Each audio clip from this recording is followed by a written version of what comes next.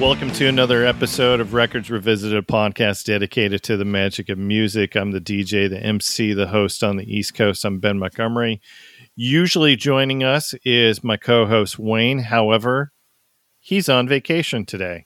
So joining me as a repeat revisitor as my co-host, if you need a friend, he's sailing right behind because he's like a bridge over troubled water.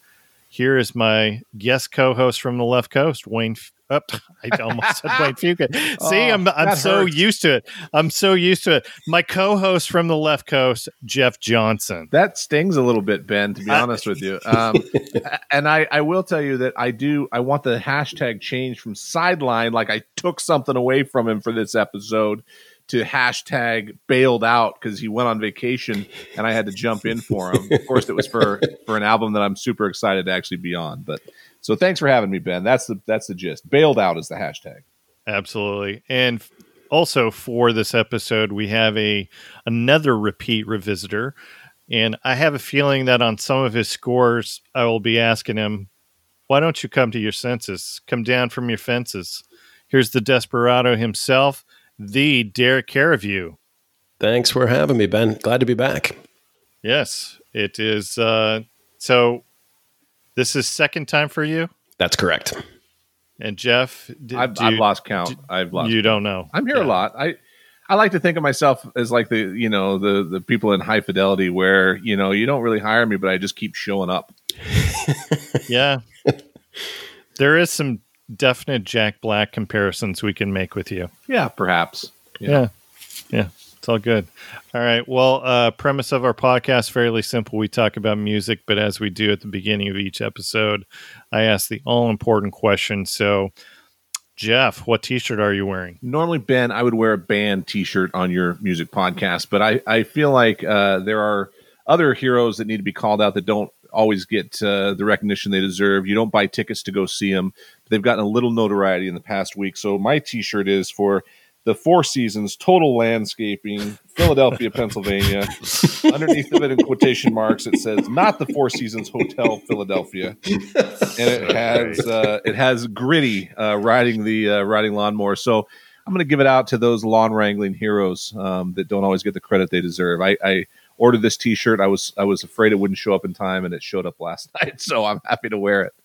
That's awesome. I actually saved an image of their storefront, and the next time we have a team meeting for work via Zoom, that's going to be my background. It was a gift, a comedic gift from the universe. It really was. I don't think I've laughed harder about anything, whether it be the location, the possible miscommunication, the way it all went down, the other stores around it. It just got better and better, and I got laughs that I really needed and hadn't had in a good long while. And I'm thankful for it.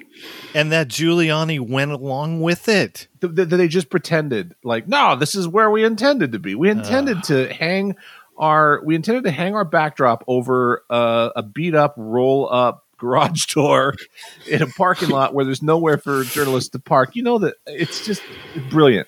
Don't look a gift horse in the mouth. Don't look the comedic gods in the mouth when they hand you gold like that. Just laugh, and buy the t-shirt. Yep. Absolutely. All right. How about you, Derek? What t-shirt are you wearing?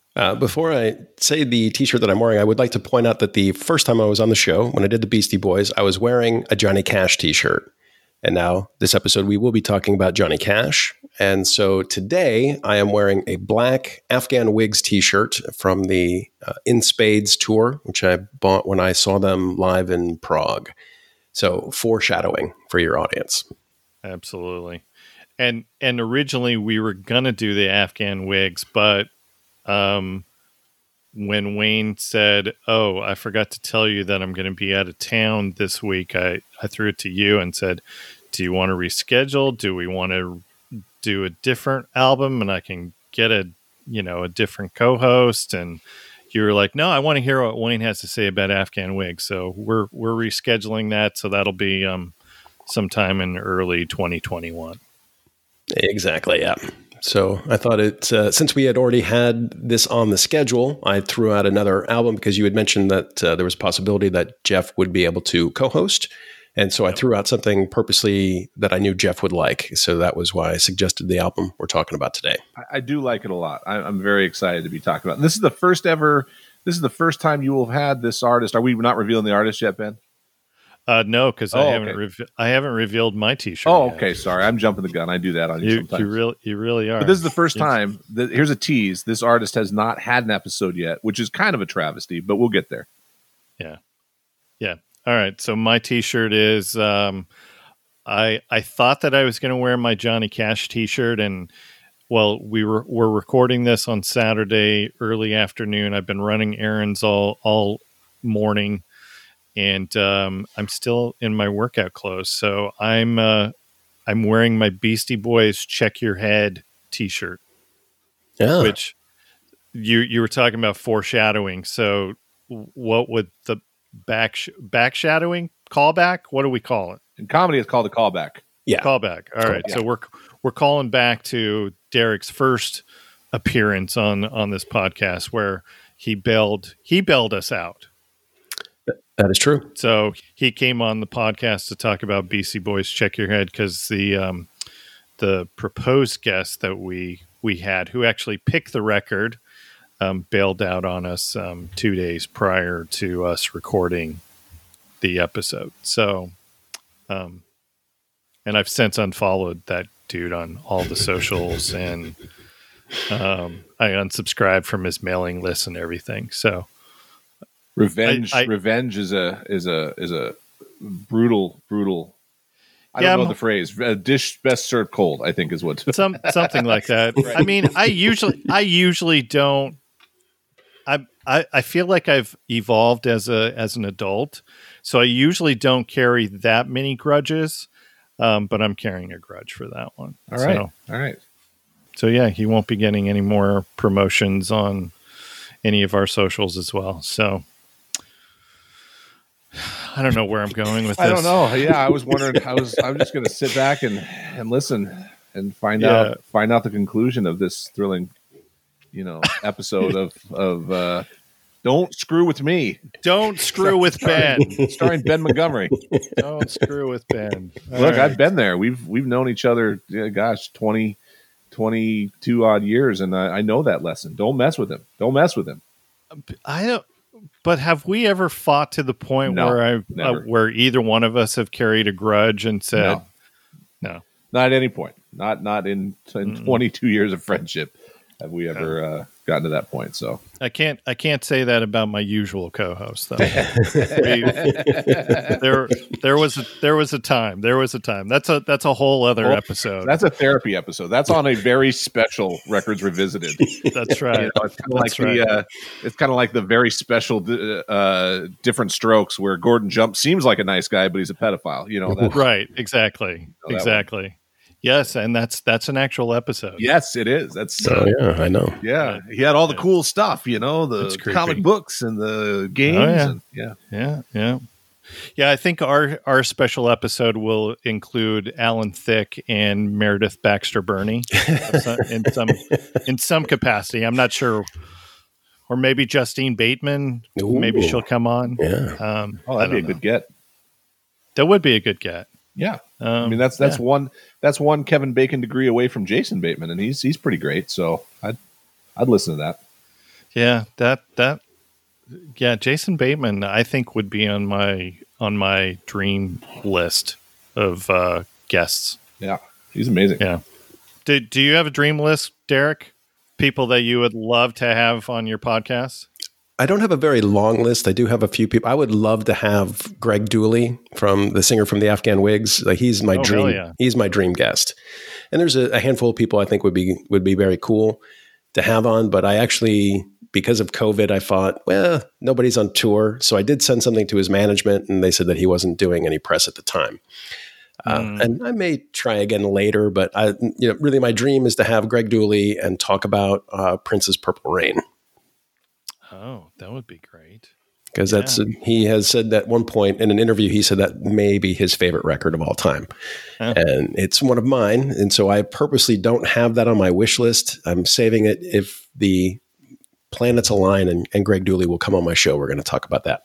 Gotcha. Who else is on your dream list?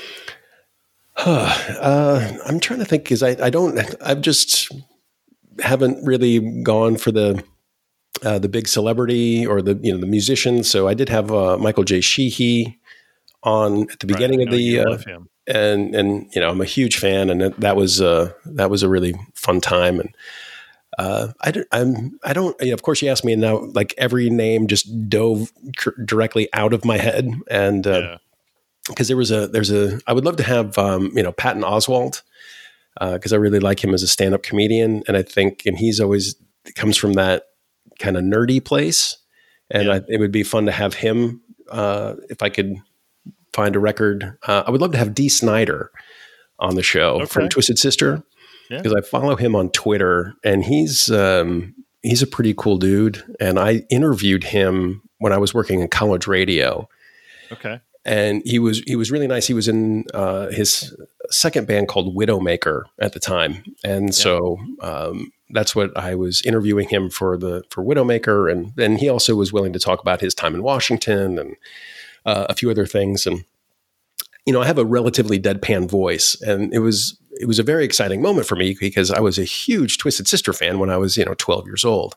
And so interviewing him at when I was 21 or 22, at the end of the interview, I say, you have no idea how excited I am to talk to you. And he's like, you're exactly right. I have no idea how excited you are right now.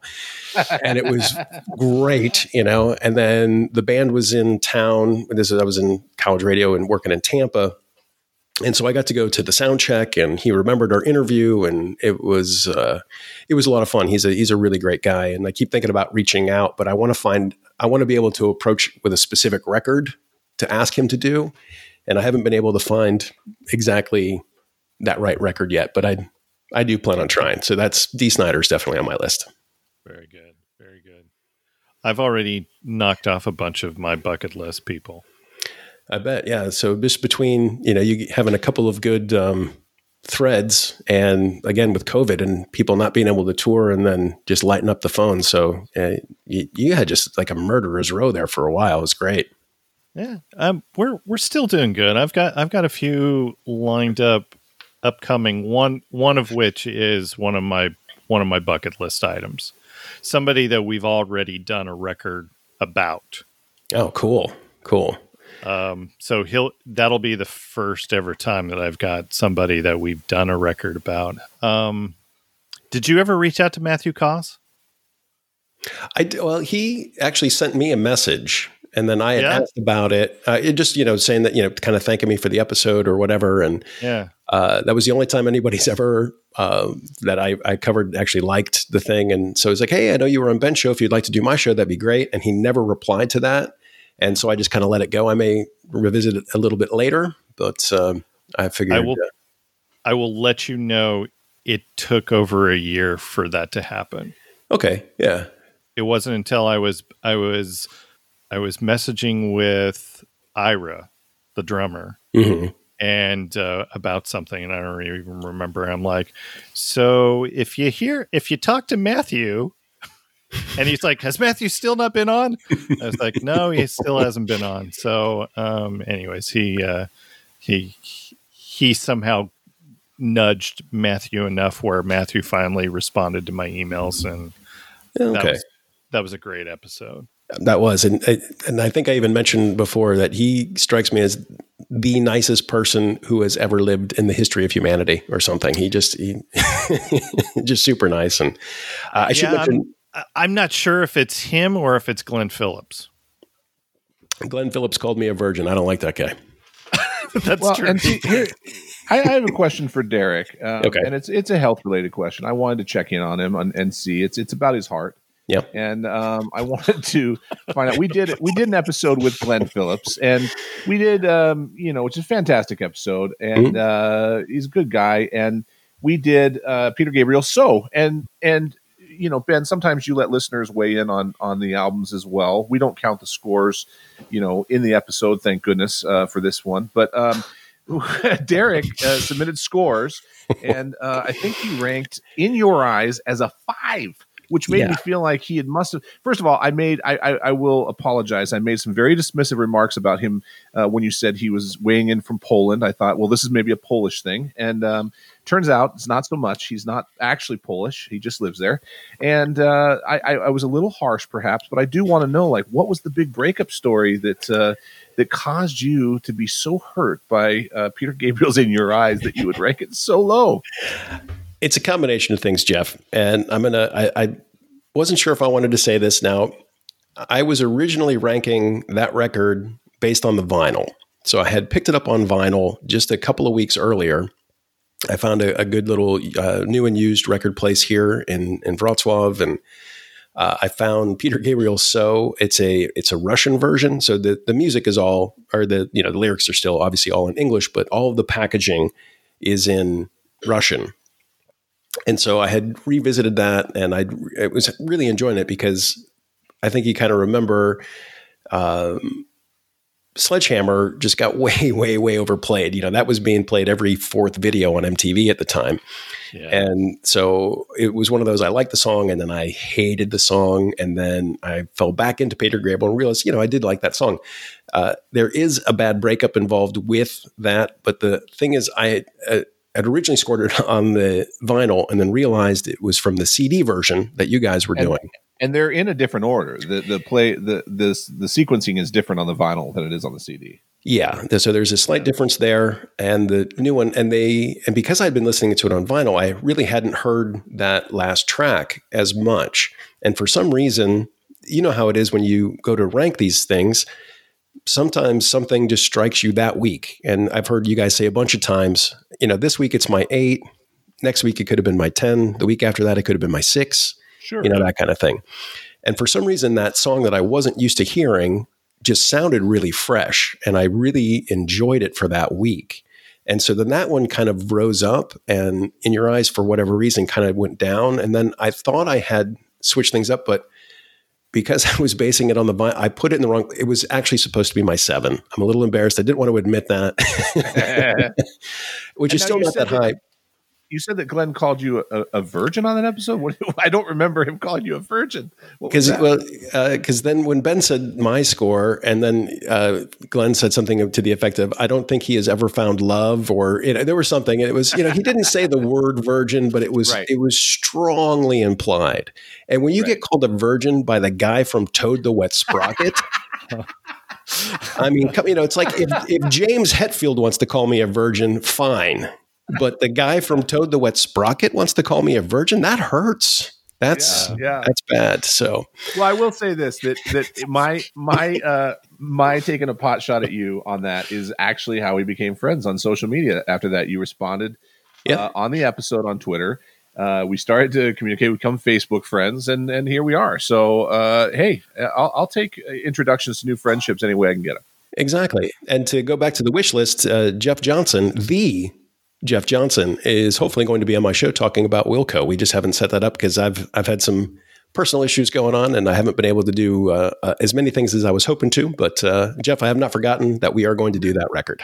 I haven't forgotten either, and whenever we can schedule that and make it work, I'm down. It's an album I love. So, which one on this podcast? I love that record. No, we're actually going to do Yankee Hotel Foxtrot. Oh, yep. Okay. So. So anyway, that was the main question I had for Derek, is to want to make sure that his heart is okay, because I feel like there was some concern after I heard his score of "In Your Eyes." It's there was a bad high school breakup involved with that, but there always is. Yeah, the less said, the better. Well, and after that, we found out that as we started talking, we found out we're both stand-up comics. We both have podcasts, so we found some common ground. Definitely, yeah. And spoiler alert, we also have a Yankee Hotel Foxtrot episode in the works. Well, nice. It's a great record. With a 2-time baseball MVP. Wait, you do? Without me? Are you sidelining me for a Wilco? Yep, I am. Are you serious? I can't. I don't know if I can finish this episode. I know. I'm sorry. I can't invite you for this one. I was expressly told by Wayne that this is the episode that he wants to be a part of. So I'm sorry. You can expressly tell Wayne to kiss my butt. You guys, Jeff, you're going to be doing the show with me, and we're going to make sure our show is better. We will make sure it's better. Fine. All right. One other thing. So, Derek, don't feel bad. Hashtag crowbar to Wayne's knees, I think is what we're looking at here. Well, we did a skit on one of the episodes where we did sideline him, where we locked him in a closet. Wasn't skit. Yeah. So we can always bring that skit back up. So Derek, don't feel bad if you got called out by Jeff, because Jeff called me out on social media because I was trying to tease an upcoming episode about unanimous top scores, and I inadvertently left off my list In Your Eyes, Peter Gabriel. All right, yeah. Because so for the listener scores, I have a separate spreadsheet that I keep to keep track of all the scores for those. And so when I was going through my normal spreadsheet of scores, I didn't see it. So I'm putting together all these unanimous top scores, and I forgot it. And Jeff called me out on social media. He couldn't text me. He could have just texted me instead of making me. Well, you make me look bad. Right. Well, come on, man.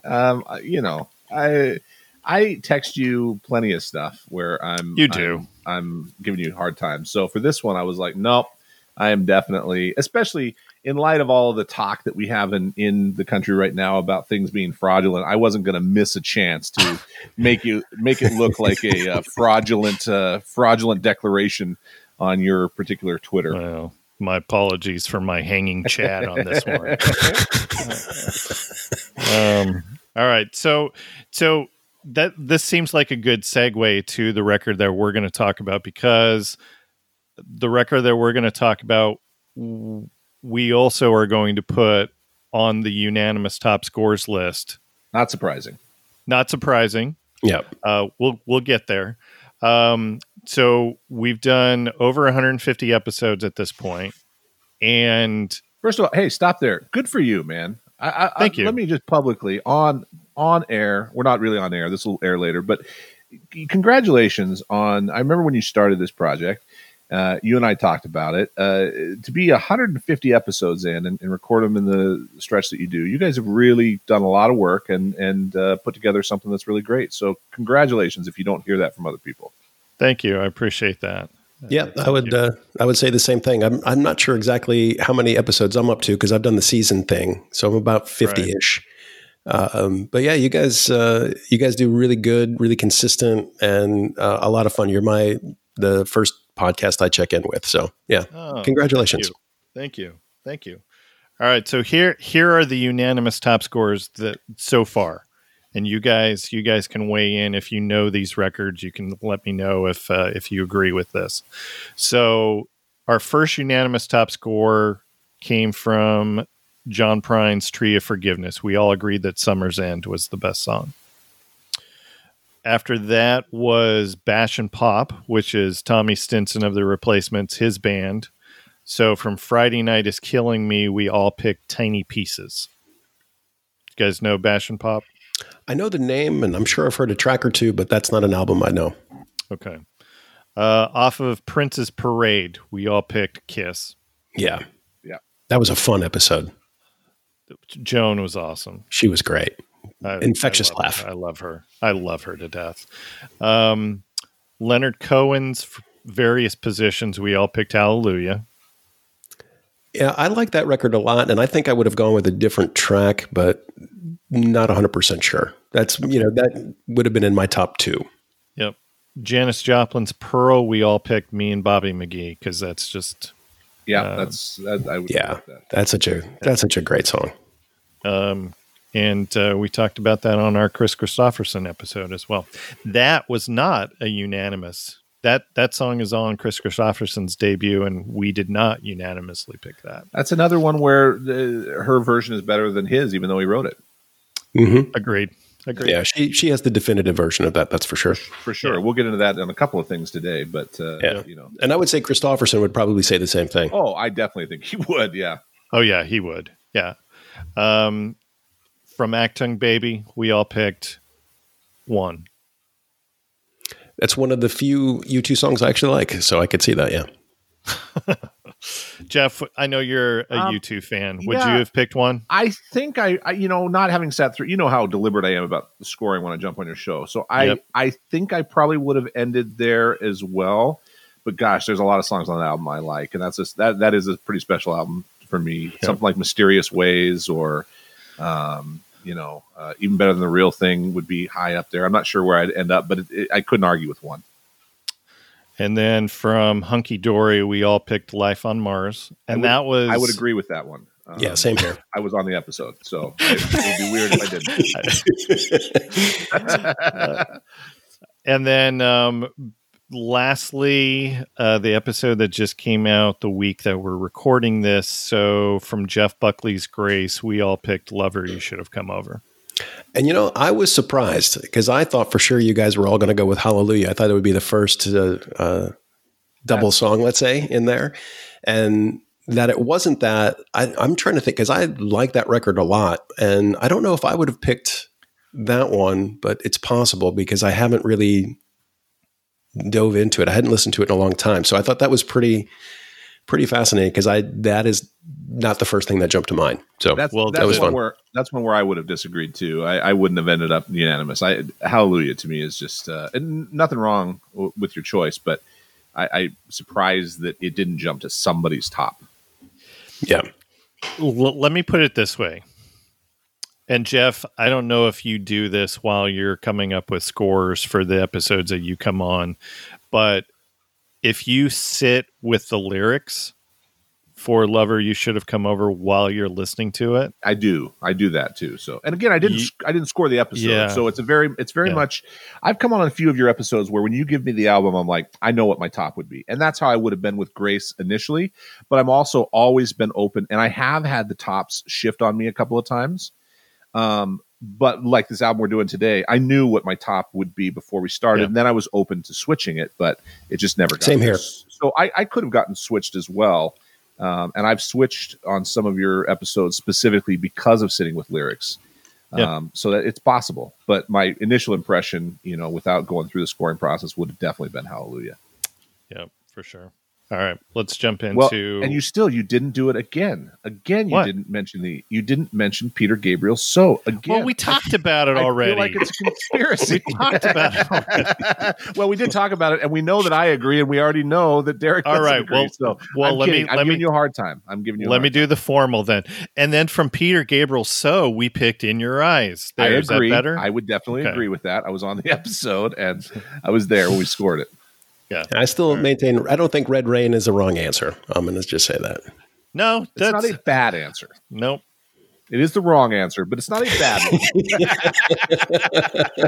Fair enough. Yeah, there you go.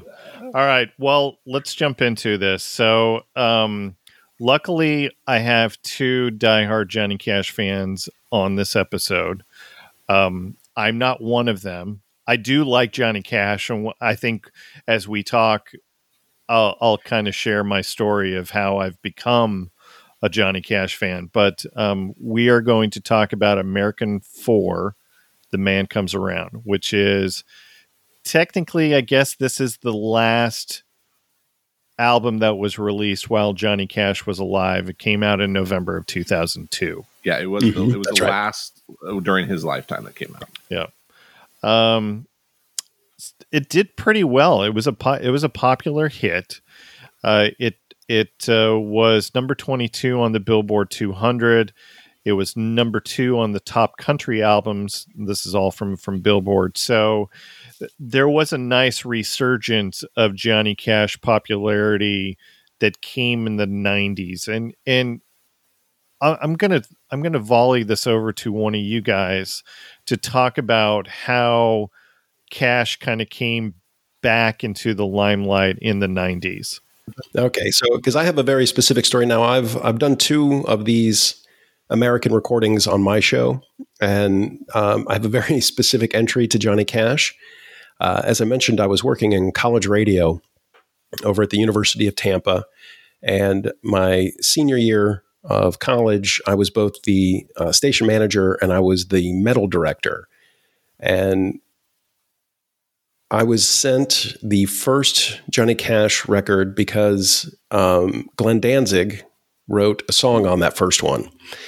And I don't know if they sent this to all the metal directors of American Recordings, that's everybody, or if it was just a set number, or if it was because I went to college in the South or what have you. But they weren't really expecting metal radio play.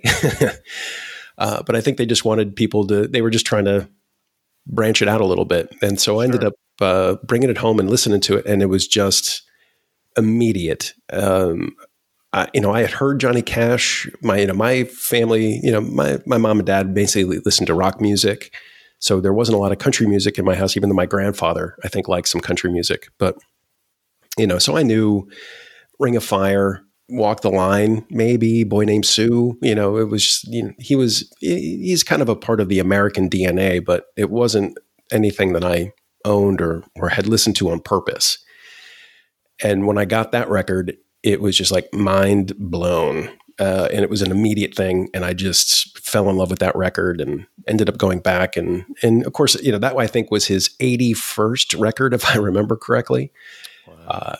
And he had a pretty rough patch in the 80s. Like when he was on Mercury Records, I don't think he was putting out his best stuff. So I ended up with like a greatest hits package. And I really began to appreciate how rock and roll Johnny Cash really was, even when he was at his most country, just sort of the spirit and the attitude, and his also willingness to take on social justice causes, and just a lot of things. And so he really appealed to me, and it was one of those, that specific time and moment. And I knew a little bit of Leonard Cohen, and I was becoming a really big Leonard Cohen fan at the time, and he does a Leonard Cohen song on that first one. And it just really snowballed from there. And, that second record is basically Tom Petty and the Heartbreakers with Johnny Cash singing. And it's fantastic. So I don't want to take up too much more time with that. But yeah, that's my introduction to Johnny Cash, and why this later period is so important to me. Like, I have a Johnny Cash tattoo. And nice. Yeah. Yeah. And I will say that so my dad wasn't a huge country music guy, but liked enough of it where,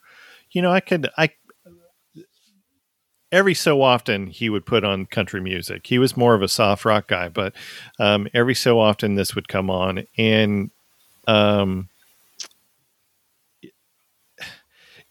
back to what you were saying about the social justices,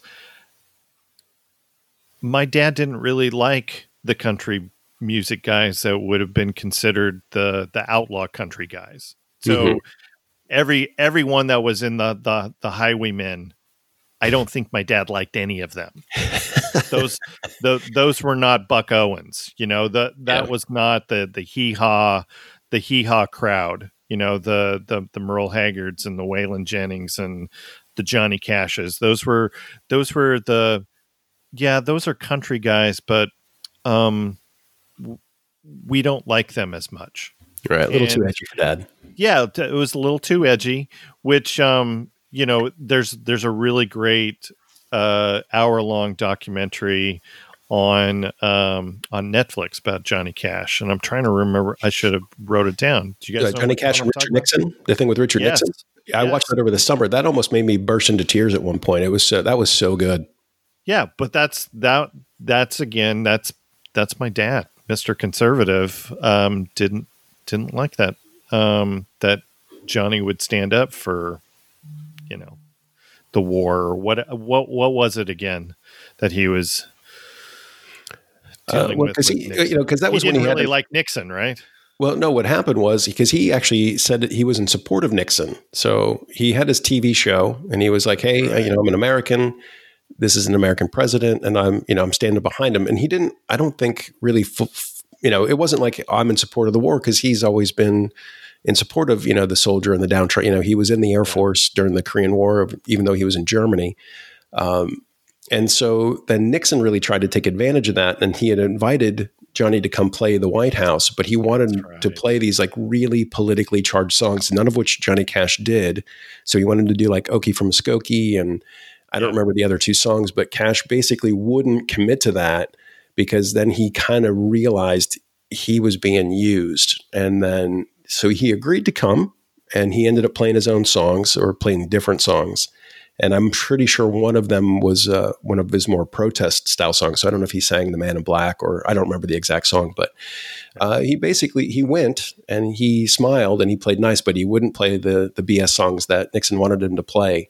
And he played songs that came from the heart. And I think he was permanently kind of stung by the manipulation that had happened with that. And that's why that was such a powerful documentary. Yeah.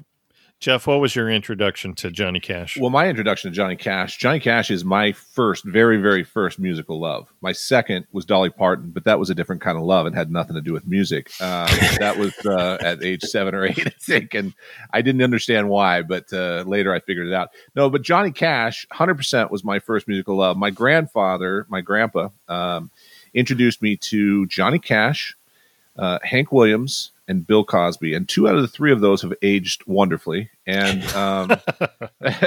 those were the cassettes that we listened to, from Johnny Cash from the time I was about 5, riding around in the pickup truck with my grandpa in Montana. Listening to Boy Named Sue and Don't Take Your Guns to Town and Ring of Fire and all of those sort of the classic Cash. And Cash has never, ever left my bloodstream in terms of music. Later, though, with regards to the way that Rick Rubin took and brought him into a modern context and stripped down. We just talked about Petty's Petty's Wildflowers album, and Rubin did a similar thing there, but he did it with Johnny Cash in a way that humanized him so much. Gave him some of these wonderful covers and some of his own songs, but really made it about the raw sort of voice and the storytelling aspect. My grandpa was a storyteller, and I've always been really drawn to storytelling music, whether it be Johnny Cash or Neil Young. I love storytellers. I love to listen to stories put to music, and Johnny does it phenomenally and always has, and paints these tapestries in a way that I feel like I can see the characters coming to life out of the stereo. So I've always been a very devoted fan of Cash, but I couldn't have been more thrilled than when this series of albums started coming out, the American series, and the in that midst there's also a VH1 Storytellers with he and Willie Nelson. That's fantastic. That's so good. That is so good. It's just them back and forth, and it's just amazing. The fountain of music that has come out of this relationship with Rick Rubin, the Unearthed, box set, and all of this, all of these different albums is phenomenal, and I think introduced a younger audience to him that may not have ever gotten him if it hadn't been a different way. And I think this is one of Rubin's really, really great accomplishments, I think. Yeah, I would agree with that. So, Jeff, if I can ask real quick, so now, were you buying Cash records on the regular, or was this, did you have kind of like that old Johnny Cash, and then this is when you jump back in? I mean, did you have Johnny 99? Did you have the stuff that was on Mercury? Did you keep up with him, or? When I had money, I would buy anything I could get a hold of from Johnny Cash. Johnny Cash was always. But I knew that he had dropped more out of mainstream, and I knew that there were things along the way that I didn't like as much, but I had that connection to his music, and so to me it felt like when you're watching a band or an artist that you really love and you're buying their new stuff, and I've been there a few times even with Neil Young, and you go, this isn't quite as good, maybe they're tailing off, and then to see this resurgence of this relationship with Rubin through the American series was super thrilling to me, because I did think that some of the other things that he'd released, in the interim, were not quite as imaginative, and they were sort of just albums in a lot of ways. Right. There weren't albums that I felt like were classics necessarily. And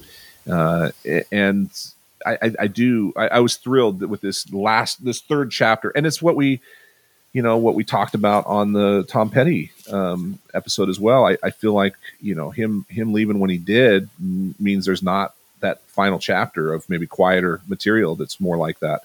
I think we got that from Johnny Cash. I really regret never having a chance to see Johnny Cash play live. That's a big disappointment to me to not get a chance to see him play. Same here. Yeah.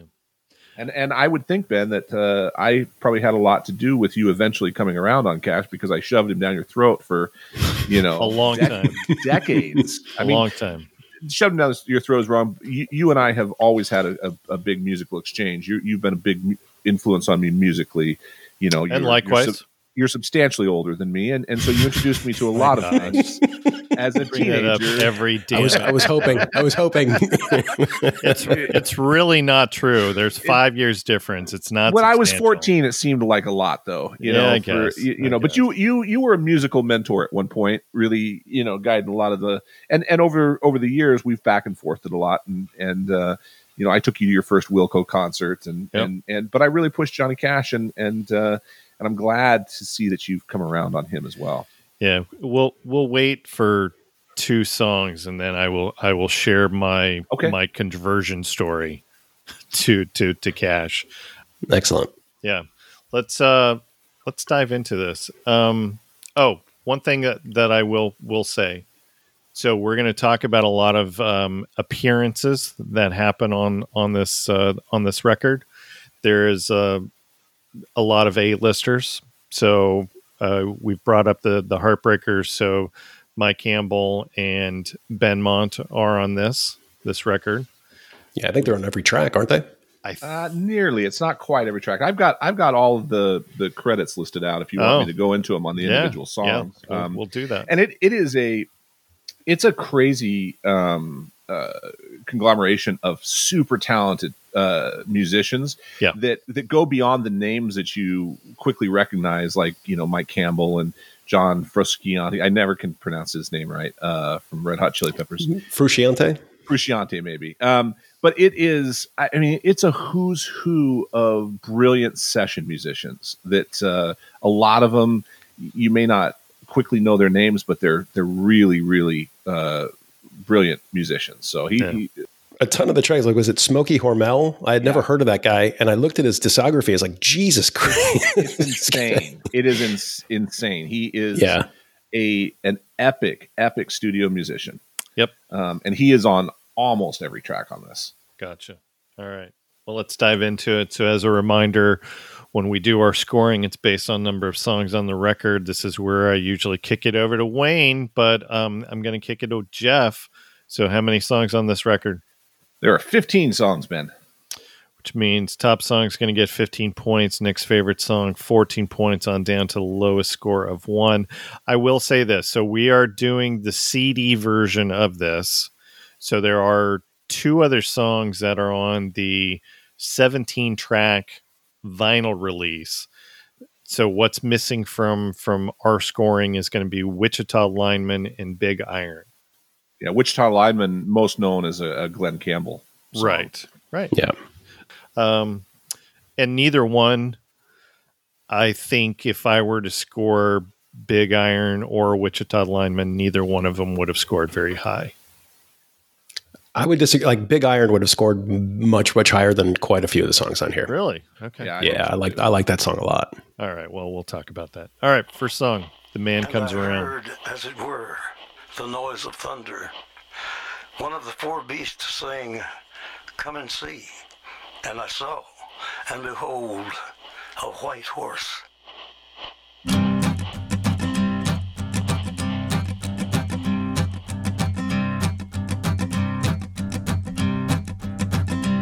There's a man going round taking names, and he decides who to free and who to blame.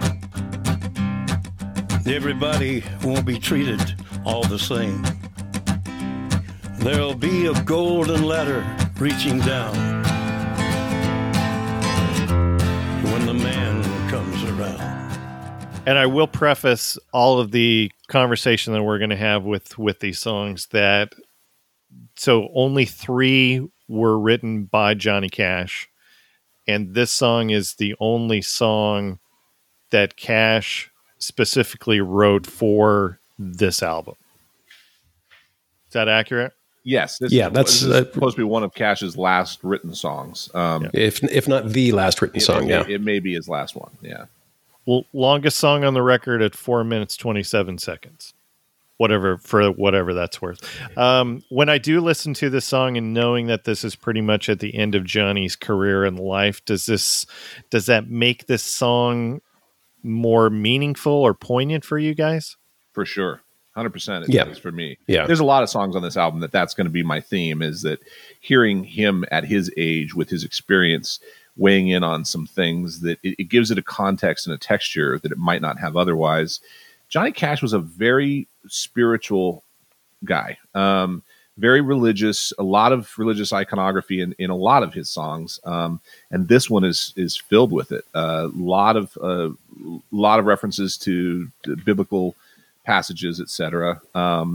It's funny because I have a big fascination with his religious music as well. Not being a particularly religious person myself, I do have a lot of fascination in things that delve into spirituality and beliefs, and his really hits hard in this song.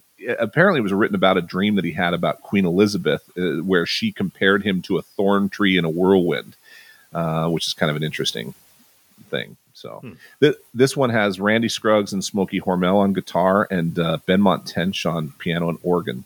And it's got this real heavy bass. It's a bass register piano that is just fantastic. Really just deep and kind of rumbles. Yeah. Derek, what do you got on this one?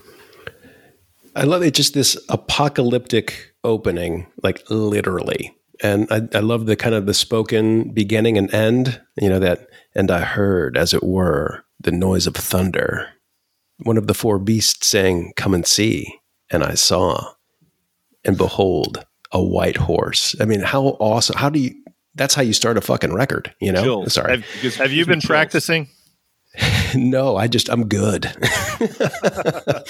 And so it's just great. And then and I know he's not playing the guitar on this, and he was never a great guitar player. Like he was an adequate guitar player. Yeah. And to, reference that, the Storytellers, when Willie Nelson at one point took Cash's guitar to play something, and he's like, that's the first time that guitar's been played all night, so he's really, but it's still, I'm assuming this was one of Cash's guitars that was being played, because even though he's not playing it, it sounds like him, and it's still something that it feels like he could play.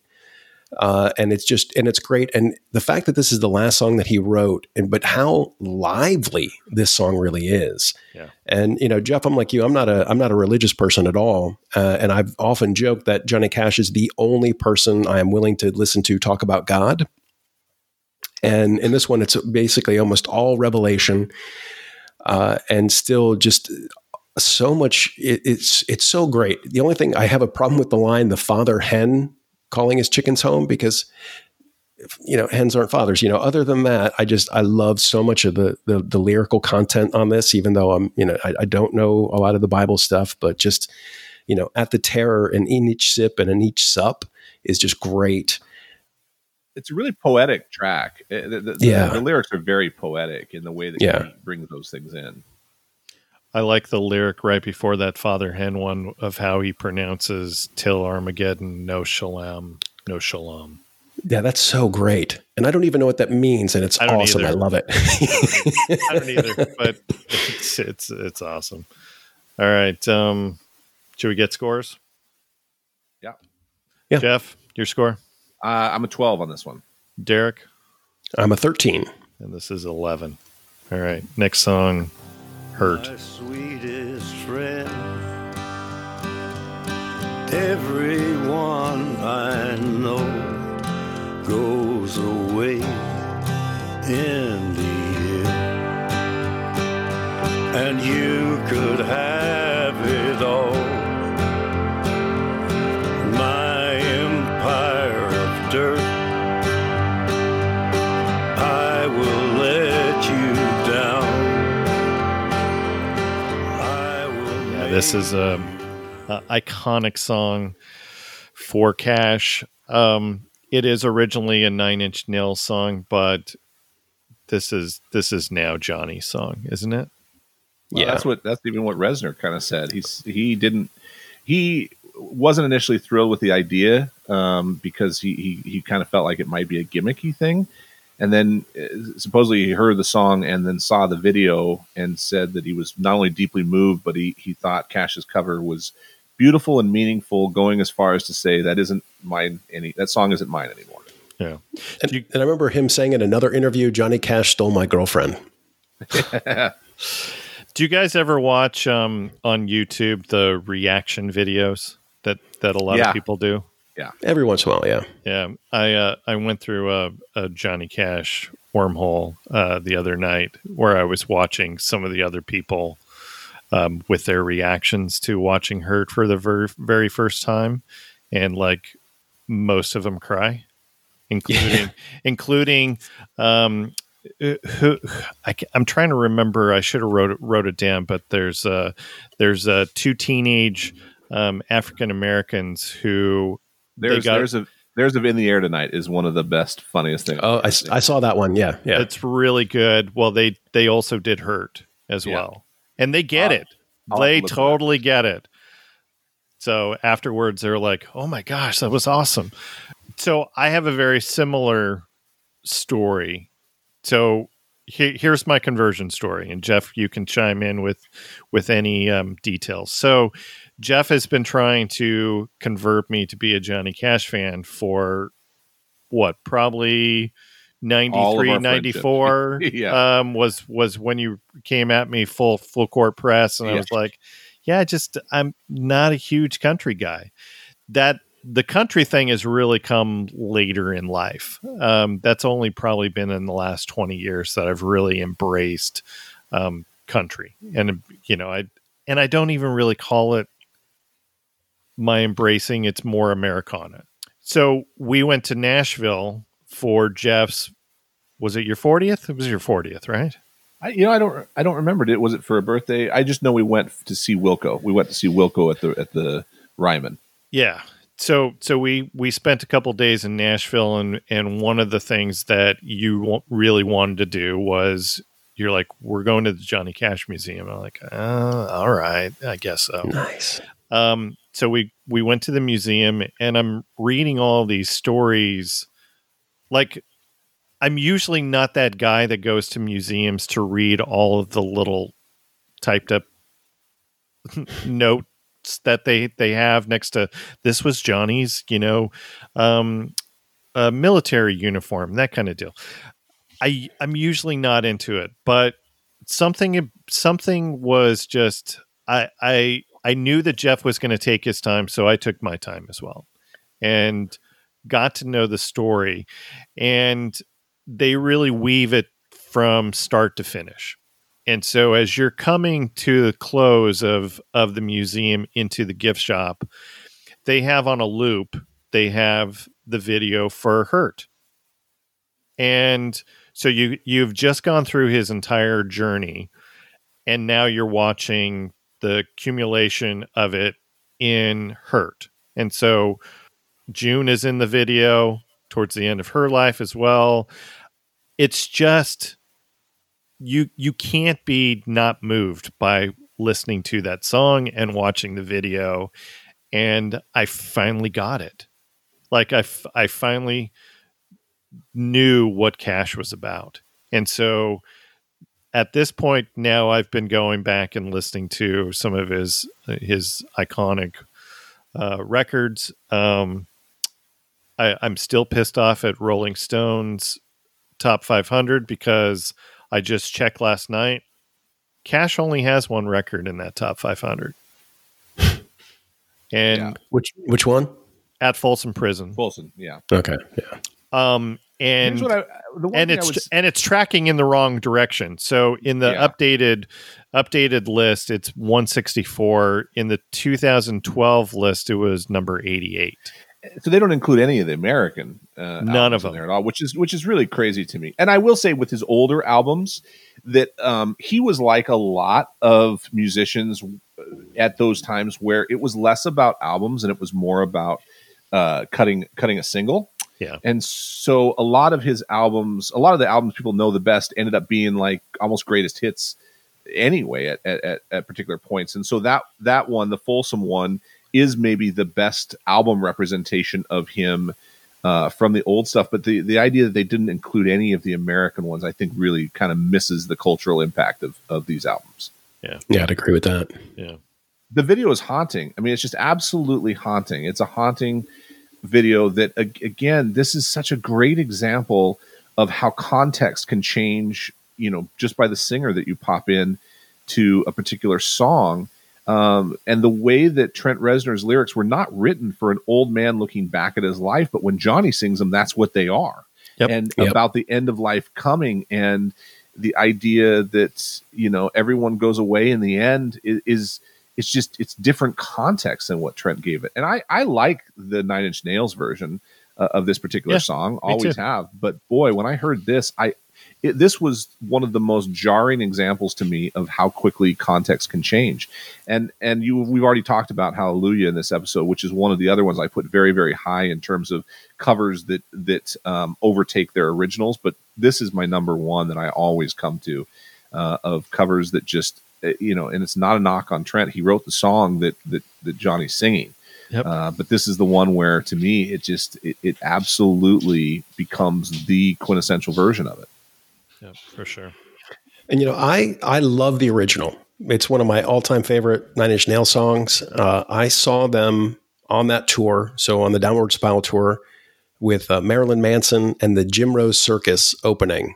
How 90s, right? Yeah. Oh yeah. And when they played this song, which I don't know if you've seen the video, because the video is the live version, and they had the white, I don't want to say sheets, but curtains come down, and it was like the stuff up, it was like, I remember like a fox decomposing or whatever. Yeah. And it was really one of the best concert moments that I had seen to that point. And I had been to a ton of shows because I was working for college radio, and I got to go to a lot of shows for free.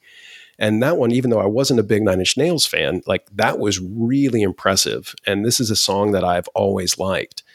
But this is in the pantheon of cover songs. I mean, this is up there with, you're talking about Buckley, which I'm going to talk about in a second, or, Jimi Hendrix's, Watchtower. And for me, you bring up the Buckley thing. This is kind of like the reverse of that, because you have Jeff Buckley, who was in his 20s, covering Leonard Cohen, who had written this when he was in his 60s. Yeah. And so as beautiful as Jeff Buckley's version is, and it is an exquisitely beautiful song and a fantastic song, there's something about a 20-year-old singing that doesn't have the necessary gravitas of a 60-year-old singing that, right? So while his voice... I think it added it to me specifically because he died so soon after. That's the thing I found interesting. I agree with what you're saying, though. So, and I love Buckley's version, and I'm almost disappointed that suddenly that's the everybody version, let's say, but that's fine. But so now we have the 70s Cash covering a 20s Reznor. And it's, I think, fascinating how different, because, really that first song is, the original is about somebody who's, let's say, in their 20s or 30s, thinking that they've thrown their life away. And now we have a 70-year-old who knows that they've thrown their life away. Yeah. And there's something about that, even though the lyrics don't change, except for one thing, which I want to bring up just in a second. And it's harrowing, and Cash said, he never did heroin, but he had plenty of his own addictions. So even though there's the needle tears a hole line, whereas, maybe that one specific thing wasn't something that Cash knew about. He knew about everything else in this song. Now he changes one lyric, and I'm curious what you guys think about, because he says, "I wear this crown of thorns," as opposed to "I wear this crown of shit." And did you guys have any problem with that? Did you find anything about that, or did you even know that? No, I did know that, and I did feel like it wouldn't have felt like an authentic Johnny Cash thing to say, and so to me, it made sense that he would say it, and then for him to put it in that religious context is so on brand with him anyway that I think it is an appropriate swap to me. It fits Trent Reznor and his, in your face feel. I think it would have felt off, and I think he might have felt self-conscious saying it. I don't think it would have fit him the same way. Yeah, so I never had a problem with it, but I was just curious. In the context of the video, it's powerful. Yeah. And I remember I was living in New York, because I lived in New York briefly, when I had already had the album. So I'd gotten it when I was still living in Florida, and I'd moved to New York for a girl. And that's when this video was released. And I was living in Williamsburg. So I was like in this hipster part of town. And I remember coming out of like a bodega or some New York thing. And this song had been playing. And like these three New York hipster guys came out and they're like, Johnny Cash is trying to make me hate him. Because that was like the first time they'd heard that. I'm like, I bet those dudes in a month were talking about how much they loved that song. Yeah. You know, They were. Because I don't think they actually saw the video. They just heard the song and kind of had that initial reaction. And I thought that was kind of like, what are you talking about? So Yeah. I think overall the thing I would say about this, and this song will get more talk, I think, than some of the others. But the thing that I would say with this is I do think it is the pinnacle of what Rick Rubin brought to this project. Yep. In being able to identify, there's some other great covers that he has Cash do that are sort of more in line with, that you could see more quickly, I think, than this one. This is one where he is definitely stepping outside and thinking outside of the sphere that is obvious for Cash, and delivers an absolute masterpiece with it. There are some other kind of off-brand things that he brings along the way, like you mentioned the Danzig, or say Rusty Cage or something along those lines that are kind of cross genre, if you will. But this is, I think this really is the masterpiece of the entire project, in a way that it really reflects on the vision that Rubin brought and Johnny's ability to deliver it. Yeah. All right. yeah. Scores. This is my 15. Jeff. This is my 15 too. Derek. So this is my 5. That's not... Well played, sir. Well played. Yeah. So this is my 15 as well. Yeah. All right. So and this is one that, like I said, when you said we're doing the album, I have one other song that could have possibly challenged it, but not. It just didn't even seem close to me. Yep. All right. Next song is "Give My Love to Rose." Love to Rose, please won't you, mister, take her all my money, tell her buy some pretty clothes. Tell my boy that daddy's so proud of him. And don't forget to give my love to Rose. My immediate reaction is the rose always goes in the front. Sorry. Bull Durham. This was one of 6. This is written by Cash, but this is also one of 6 that he previously recorded. Yep. It was recorded in 1960 for the album Sings Hank Williams, even though only a couple of the songs on there are Hank Williams songs. So I don't even saw know. that. Yeah, it was so weird. Yeah, because this is actually a Cash song.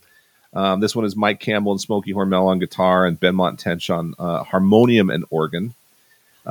This one is the 4th and final Grammy that Cash won for Best Male Country Vocal Performance. Okay. Yeah, I read a little bit about Sings Hank Williams. So 4 of the 12 tracks were written by Williams, and the other ones were written by Johnny. And it was released right after Cash had left Sun Records to go to Columbia. So it's a total cash grab by Sun Records. Yeah. That particular record. So interesting choice for him to re-record this particular one. I love it. This is another great storyteller song. It's just it gets me. The story gets me. The idea of this guy dying that is sending on his best wishes to his wife, who I'm assuming is Rose. Yeah. Okay. I'm just making sure. Well, wasn't this like mistress or whatever? He was trying to. He's concubine. Again, he's trying to get. No, he's trying to get back to his wife Rose and to get to know his son for the first time. He was in prison and he's trying to get back to get to know, an infant son, or what was an infant son, I think, when he went to prison, and he doesn't make it back. And so he's passing on these wishes, telling him to take his money to Rose and tell his boy that his daddy's proud of him. And I just think it's a really great tune. Yeah. All right. Derek, anything? Yeah, so this is an album, I think, filled with ghosts. And not just that, Cash died a little bit after releasing this one. And it's also some ghosts in the songs. This is the actual first death. It's not the last, that's for sure. But this is our first dead body. And there's some ghosts about what this album, I think, could have been as well. And as you mentioned, this is one he had recorded, I think, even a few times. So this may have been the third or fourth time he recorded this one. Now, the original, I went back and listened to the original with the Tennessee 2, and it had that, straight as a razor blade, heavy as a freight train sound. And I like this version. I like the original version. So that original one is that's early Johnny Cash. Like, you could have substituted almost anything from his late 50s output, and it had that standard Tennessee 2 sound, and it's really good. And I like this version here, even though it's nothing special. I like it. This is a good place for the third track. Those first two, and how do you follow up one of the last songs that he ever wrote, and then an all-time great cover? What do you do in song 3? I guess you do this one. It's Right. It's a good tune, but that's pretty much all I have with that. Okay. Derek, your score on this? This is my 8. And this is my 9. And Jeff? This is actually my 13. It's way up there for me. Jeff's front loading all of his scores. Boy, my double digits are almost all except one in the first 5 songs. I know. That's why I said you're front loading. Yeah, I don't know. This song gets me. You might want to keep a few of those in your back pocket. I know. Right. It's a good album. All right, Great next song, Bridge Over Troubled Water. I will comfort you. I'll take your part. When darkness comes and pain is all around, like a bridge over troubled water, I will lay me down like a bridge over troubled water. And yeah, this is a Simon and Garfunkel song. Cash was nominated for Best Country Collaboration with Vocals because this is done with Fiona Apple. Yeah, I wanted to love this cover. I really did, because I love Fiona. Her new album is probably my second favorite record of the year. Maybe. I don't know. I'm on the fence on number 2. And it's my favorite Simon and Garfunkel song of all time. And I just don't love this cover. I just don't feel like their two voices do not blend very well for me. Nope. I used to not love this cover, and when it first came out, this was a track I would have scored much lower. And then over time, I've grown to love this cover. Okay, I just have, and I understand exactly what you're saying. But I like the juxtaposition between them for whatever reason. And I'm not the biggest Fiona Apple fan. I don't particularly like the new album. I admire it, and I think it's I love it's it. an interesting exploration. It just doesn't connect with me at all. Okay. But I like her. I think her voice is gorgeous in this particular song. I think his worn voice again adds context and texture, talking about again a bridge over troubled waters, as as I lay me down, and all the lyrics that go along with that, adding to where he's at in life. Again, bring texture that I just don't think it had before. It does. I think that this is one where Simon and Garfunkel's is a better version, no question. But I like what he's doing in this. I really like I don't know if it's the Chamberlain or the Mellotron that gives it that real low, airy kind of sound. This pump kind of sound that's going on that Roger Manning is doing on that, but it's got some real cool texture to it. So do I need to take you to the Fiona Apple Museum to convert you? No, I like Fiona Apple. I always have, and I really actually really respect her new album. I as an adventure and as something that is very bold. It just doesn't connect with me. I've listened to it half a dozen times now, and I'm not connecting to it.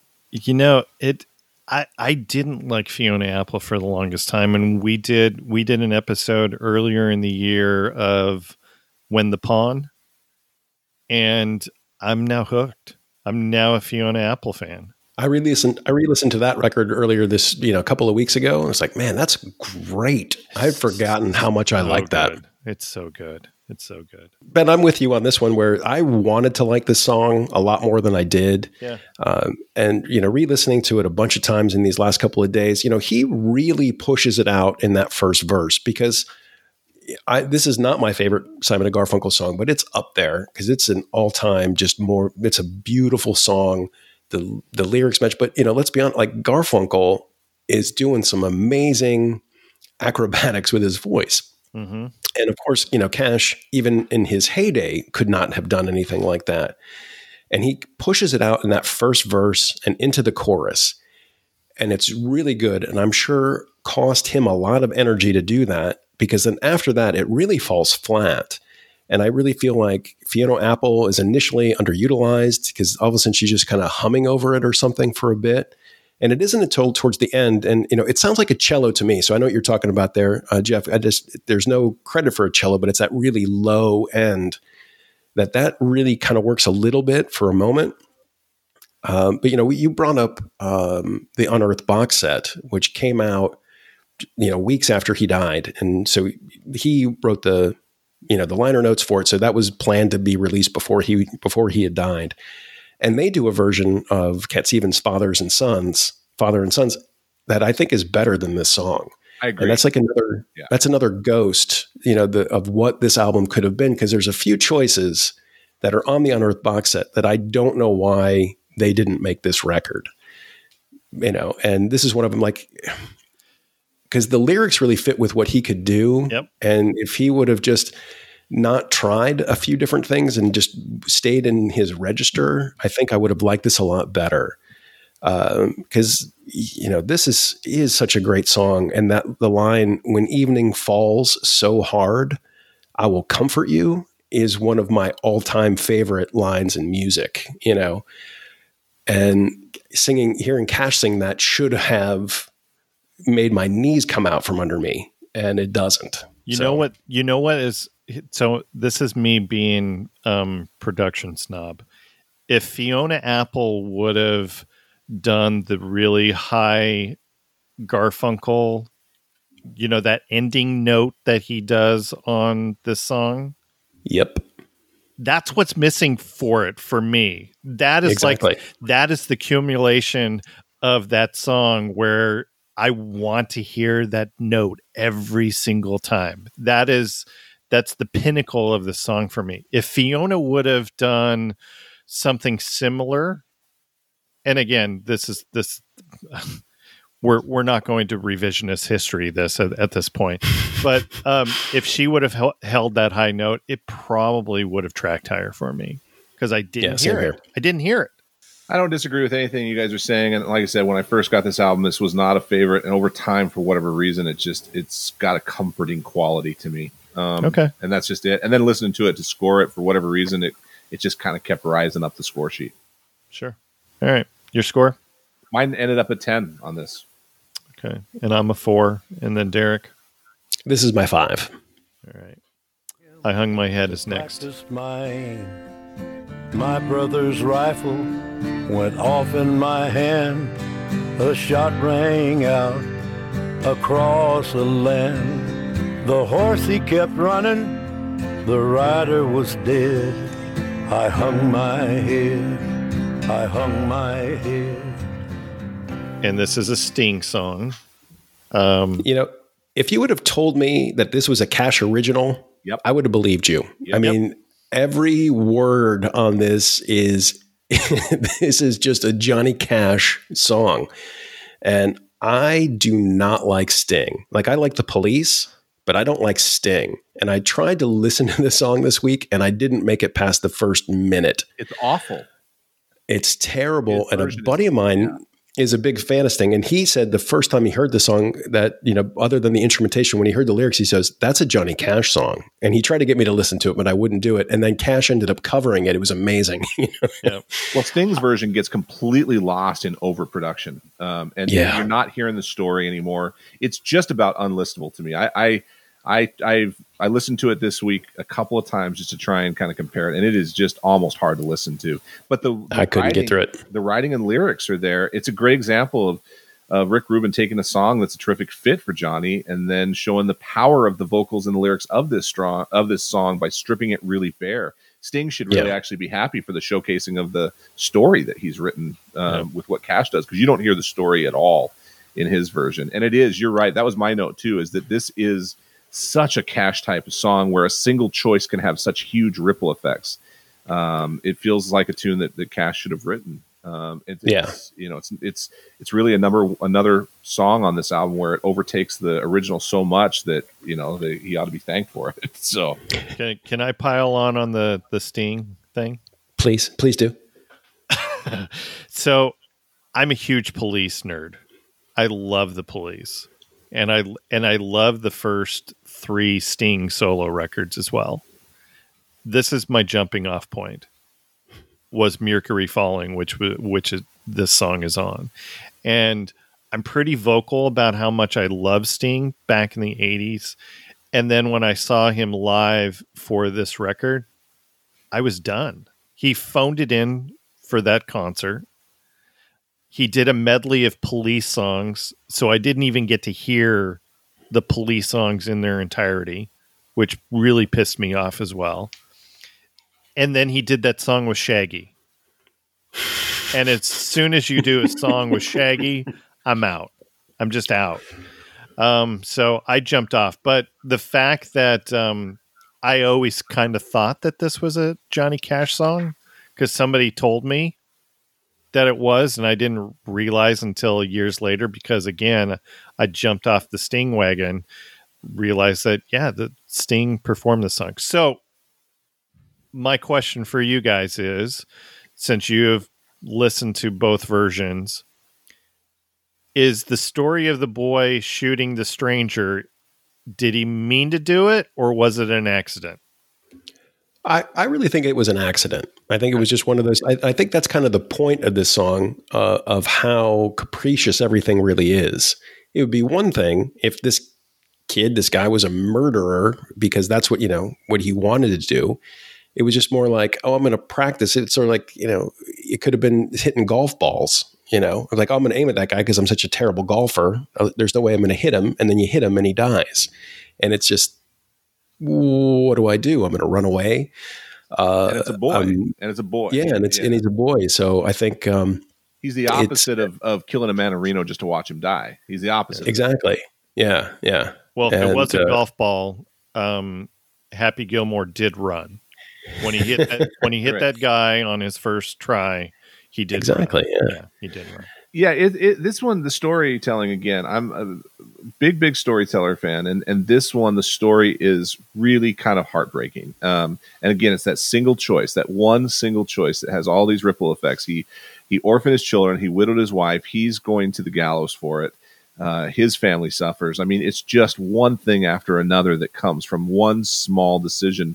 And, Johnny's done that with things like Take Your Guns to Town, or, it's just these small decisions that have these giant ripple effects and can really serve as cautionary tales. Not many of us are sitting out there aiming at horseback riders with guns, but the message is still there. And it's pretty great. This is a great piece of dumpster diving on the part of Rick Rubin to pull this song. Yeah.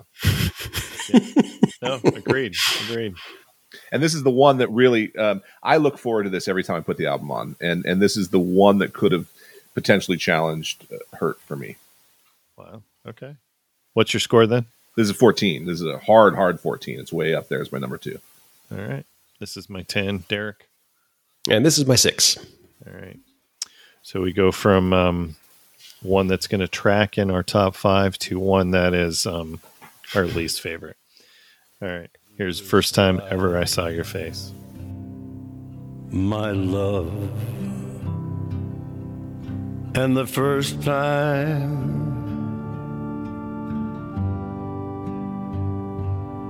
ever I kissed your mouth,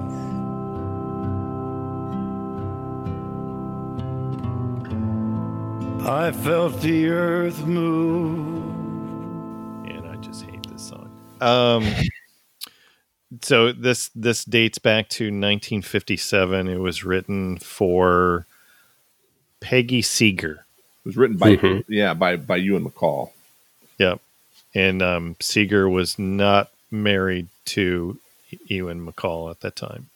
She did later. She's the half sister of Pete Seeger, no relation to Bob. And she would later end up marrying Ewan.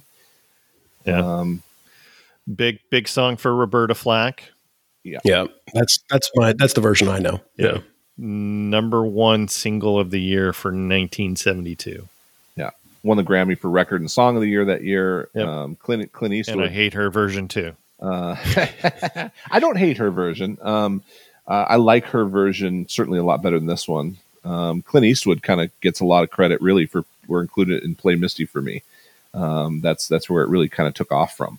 Was him. Oh, okay. Yeah, him putting it in Play Misty for me. It's been recorded by the Kingston Trio, Peter, Paul, and Mary, Gordon Lightfoot, Elvis Presley. And according to McCall's daughter-in-law, she said that he hated all the covers, and he had a special section in his record collection for him entitled The Chamber of Horrors. He thought they were travesties, bludgeoning, histrionic, and lacking in grace. He wasn't around for Johnny's version, though, so he may have been delighted with that, but I'm not. So he hated Roberta's too? Yes, hated all the covers, according to his daughter-in-law. Did he hate the checks that? Probably not. He probably enjoyed okay. the checks that Okay. came. But he did. He again, I like that. Chamber of Horrors is his record collection. Histrionic and lacking in grace is how he described him. Put this version. Nice. This one is too plotting. It seems like Cash is even almost struggling to slow it down as much as it is. It's weird. It's got a weird pacing to it, and it just doesn't work. Yeah. Yeah. And first he tries to keep up with Art Garfunkel, and now he's trying to keep up with either Peggy Seeger or Roberta Flack, Right. Who had the biggest versions, who also have these big soaring voices. And it's too sappy. And it's one of the few times during this whole series that I don't feel like Cash made it his own. I mean, there's none of his personality in this. And, to go back to On Earth, like, why is this song on this record and not, let's say, Gentle on My Mind? Yeah. Which is a great cover and would fit with, kind of in that same tempo and would fit in this place on the record. And Or Pocahontas or... Well, I think Pocahontas would have been more towards the second album. But yeah, Pocahontas is an all-time. I think that's a great version of that song, and I can listen to that all day. And I really felt like Gentle on My Mind is closer to where he was, because I think that would have been a little bit earlier. But I won't argue with having why that wasn't on any of the proper releases either. This is mind-blowing to me. But yeah, this is not a good song. Yeah. All right. This is my 2, Jeff. Oh, interesting. It's my 1. And then And this is my 3. Right. That's my 3. All right. Next song, Personal Jesus. Reach out and touch faith.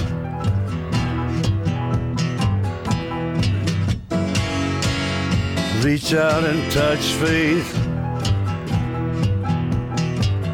Your own personal Jesus. Yes, this is a Depeche Mode song, and I thought that this was going to track higher for me. So that just tells you that once I started diving into this record, it changed a few things. Billy Preston is on the piano on this one. That's right. Yeah, and it's got great piano. It's just got this honky tonk boogie woogie kind of feel to it. Yeah. Another one that just doesn't overtake the original in any way for me. And I thought mine would score higher too. And then as I was diving in the record more, it just doesn't. And this is, we talked about John Frusciante. Yep. That's from the Red Hot Chili Peppers. So he was asked by Ruben to do an acoustic version of this. And so he strips it down and Here it is. And then Smokey Hormel is on slide guitar on this one, which you can hear quite a bit of. It's good. I like it. And for me, here's another ghost, and the ghost of what Johnny Cash's voice used to be. I wish he would have done this song for Unchained when he still had full control over his baritone. Okay. And with basically the Heartbreakers backing him up. But because the music on this is so good, because the guitar has that kind of slap to it, so it sounds like a bass. And I don't think there's any bass on this record at all. And that barroom piano, I mean, this one really swings. And imagine if he could have delivered this vocally from his gut like he was doing Rusty Cage or one of those. I mean, if this is on the second album, we're talking about how this is a Pantheon cover because of just how the music is. And, may have been different players or whatnot, but I think this would have been an all-timer as opposed to just a good song. I mean, it's good, and mainly just because the music in this is great, because I love the Depeche Mode song. Yeah. And this is, that was one of the, I remember when I was first going to dance clubs at, 18 or 19 in 1990, that this was a song you heard all over the place, and that he found his own way into it. Because, I mean, this is one where he does make it his own. And even though his voice isn't quite up to the task, and the thought of him doing that on Unchained, just like, what could have been. This is one of the songs where the music stands above the vocals, for sure. Yeah, and it is a nice arrangement. It is fun to hear this song, honky tonked up, westerned up, whatever you want to call it. It is fun to hear that cross genre work on this particular one. But his voice is failing a little more on this album, and it's a little adventurous for what he's able to pull off. But it's still a cool cover. Yeah. All right. Scores. This is my 6. Jeff. 5. Derek. And this is my 7 to average it all out. All right. So next is In My Life, which is a Beatles song. Affection for people and things that went before. I know I'll often stop and think about them. In my life, I love All right. you more. Wayne's not here, so I'm going to channel Wayne for a couple moments. Is that okay? I'm going to go. Yes, please. I'm going to go. Yes, please. I'm going to go all old man, get off my lawn for a couple seconds. I'm tired of people covering this damn song. I don't want to hear another cover of In My Life ever. Ever. I don't want to hear it on any of the singing shows. I just don't want to hear it. Okay.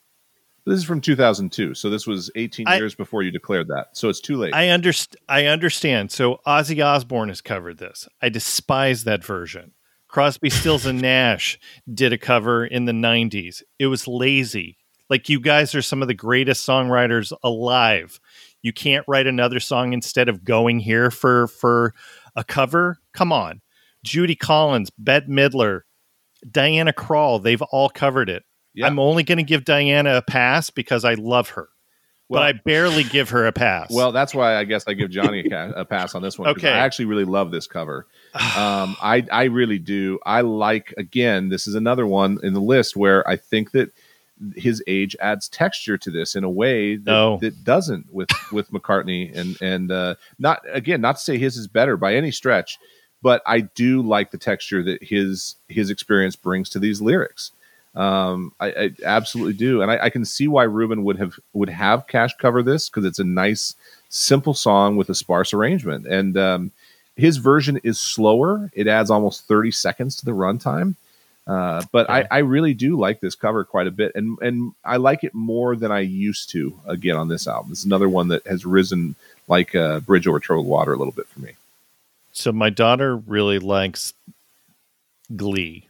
They did a Beatles episode, and all I can say is, to paraphrase a quote from the next song, Sam Hall, "Damn my ears."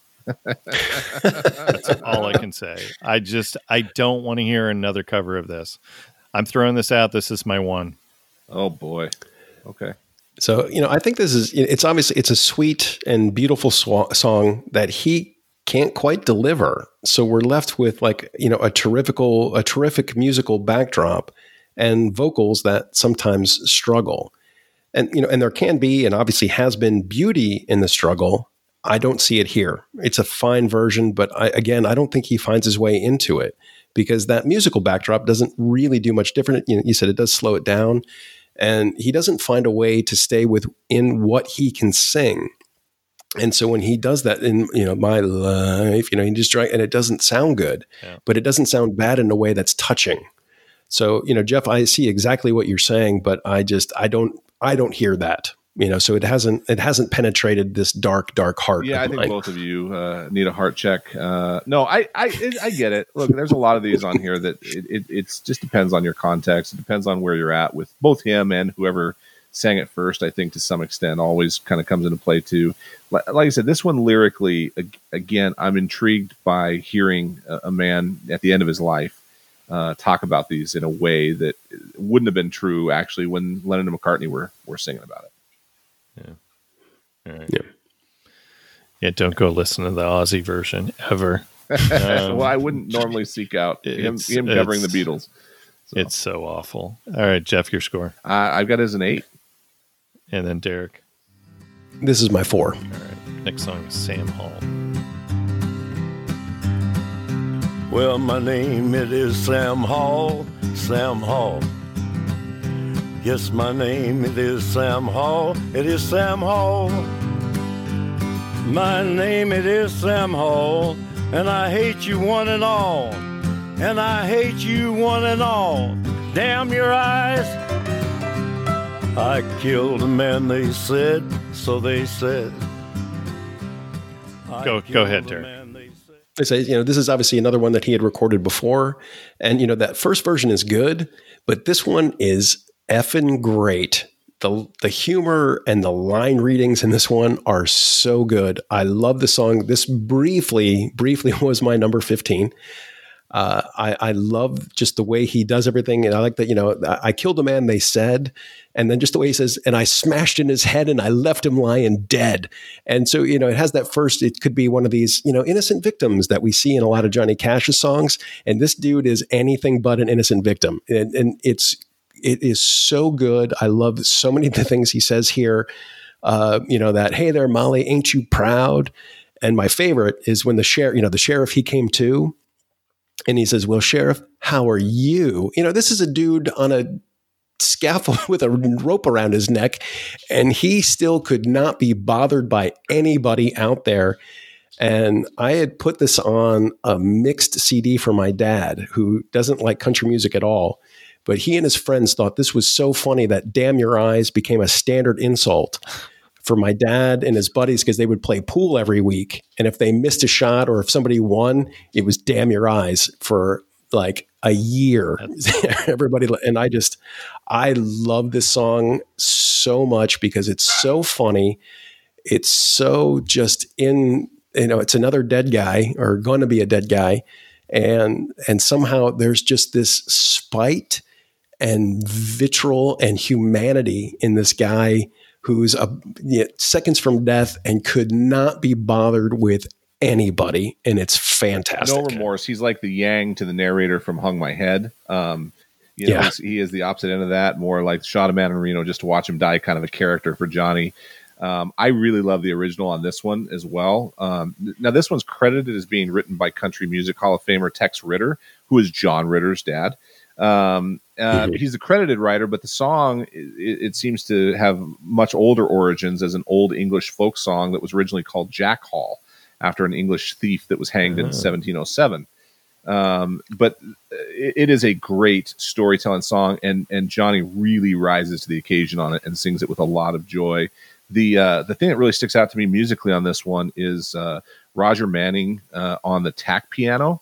The tack piano is so fantastic. It really adds this sort of tinny kind of sound to what's going on that just backdrops the story really nicely. The guitar is also really great on this one.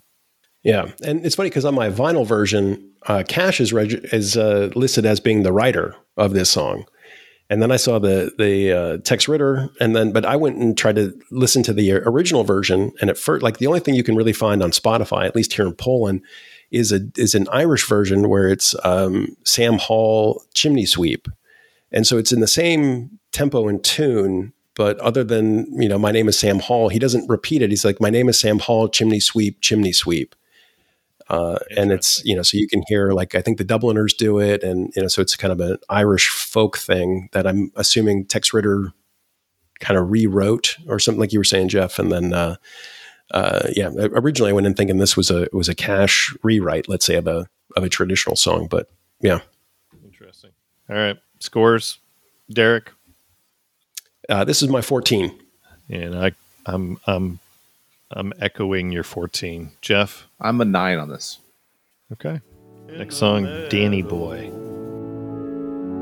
Or when the valleys hushed and white with snow,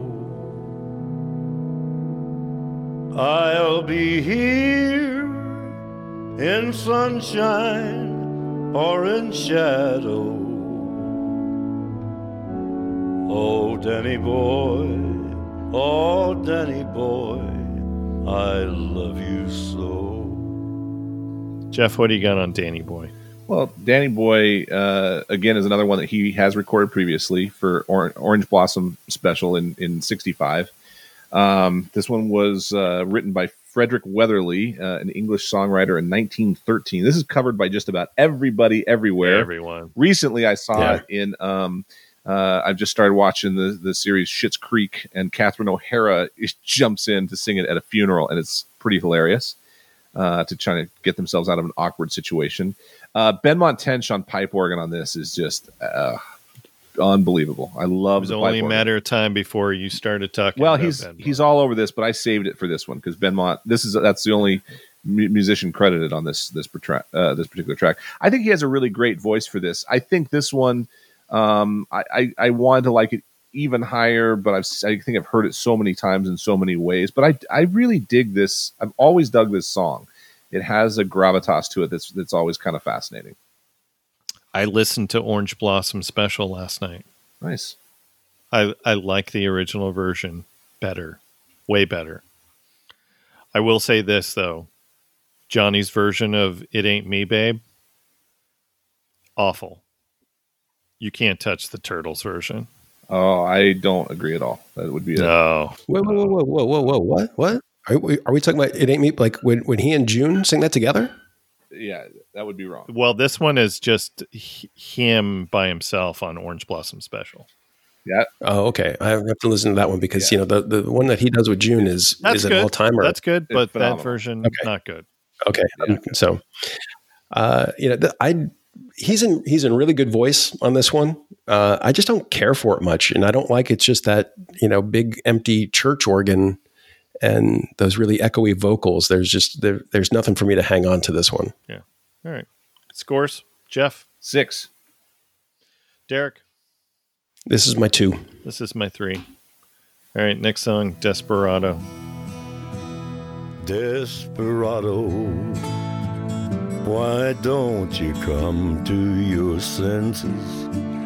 Come down from your fences and open the gate. I have the benefit of seeing Score, so Derek, get started. Okay. I don't like the Eagles, but Desperado is one of the few songs by them that I can stand.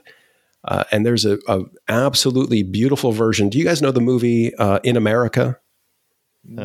Came out probably around 2000, 2001 about Irish immigrants that would move to America. I know. They're sung in.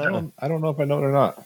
It's a really good movie. So you guys remember the Minority Report with Tom Cruise, right? So one of the precogs. So the woman is in this movie, and she's still growing her hair out in this one. And it's Paddy Waugh, I think. I can't remember his last name. So they're Irish immigrants. They're illegal immigrants in America. They're living in New York. He's trying to be an actor. Their youngest son had died. Djimon Hounsou in it too. Yeah, I did see this. It's a Jim Sheridan. It's written by Jim Sheridan. Yes, definitely. I don't know.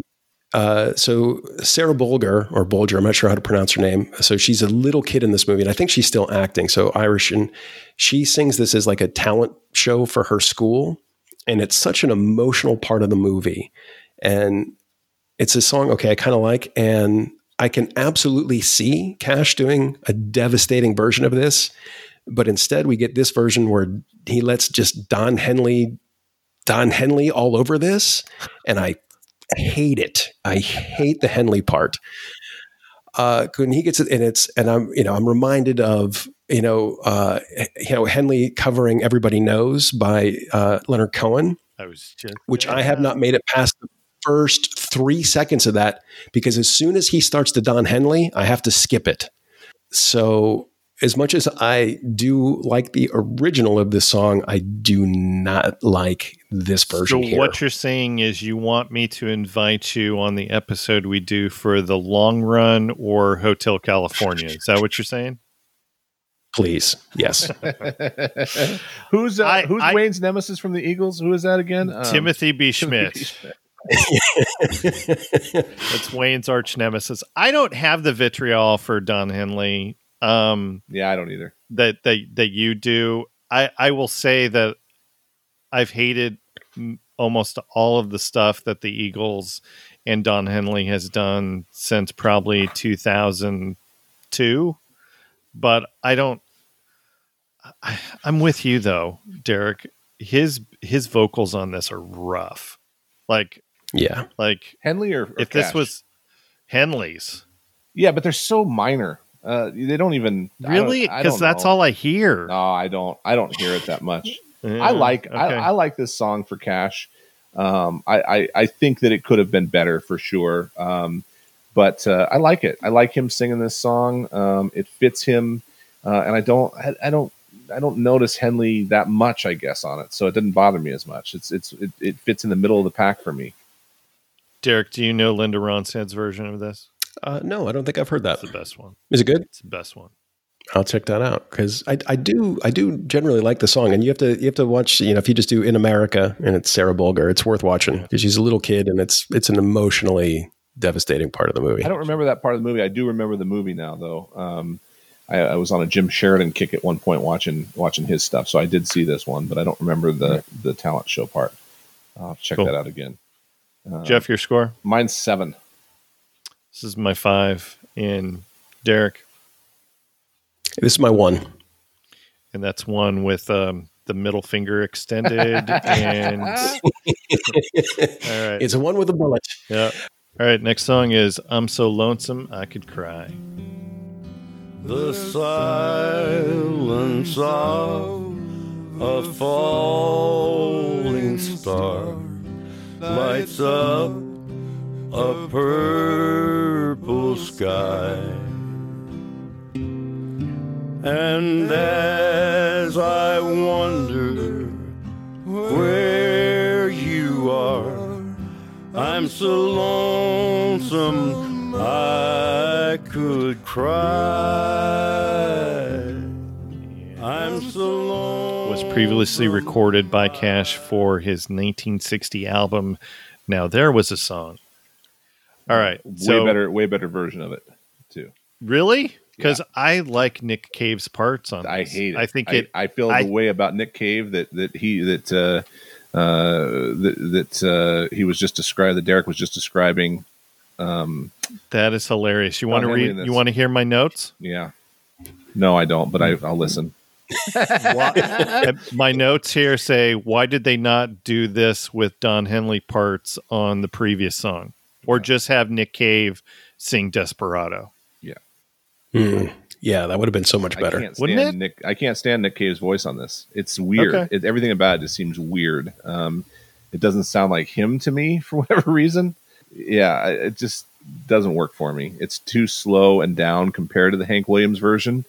The Hank Williams version, as the funny thing is I'm So Lonesome I Could Cry. It's still like this, got this upbeat back music to it. So I don't know, just doesn't again work for me. All right. I dig it. I like it a lot. Derek, what do you have to say on this one? So Cash and Williams are just two towering voices in country music, and I love just how different they are.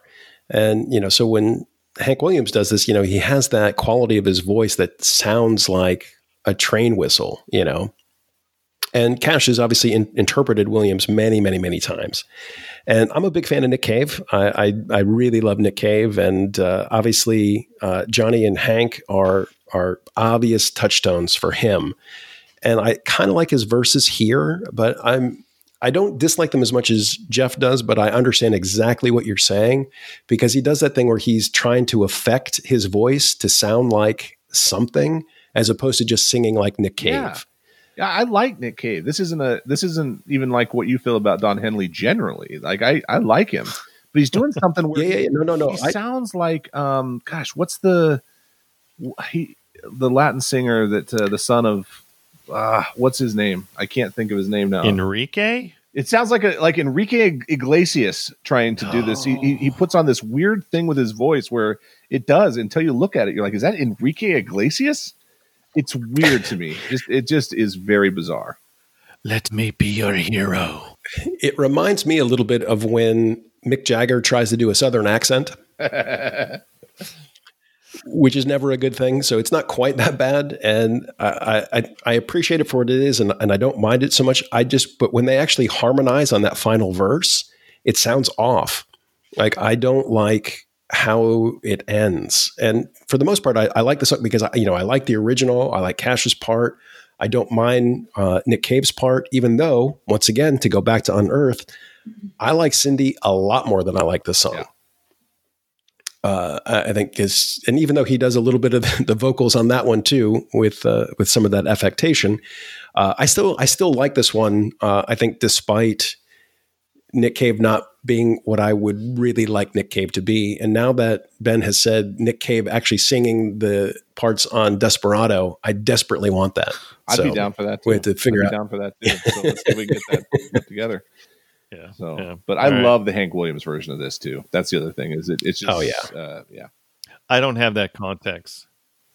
It's so good. I have not dived into the Hank Williams thing. I love Hank. So.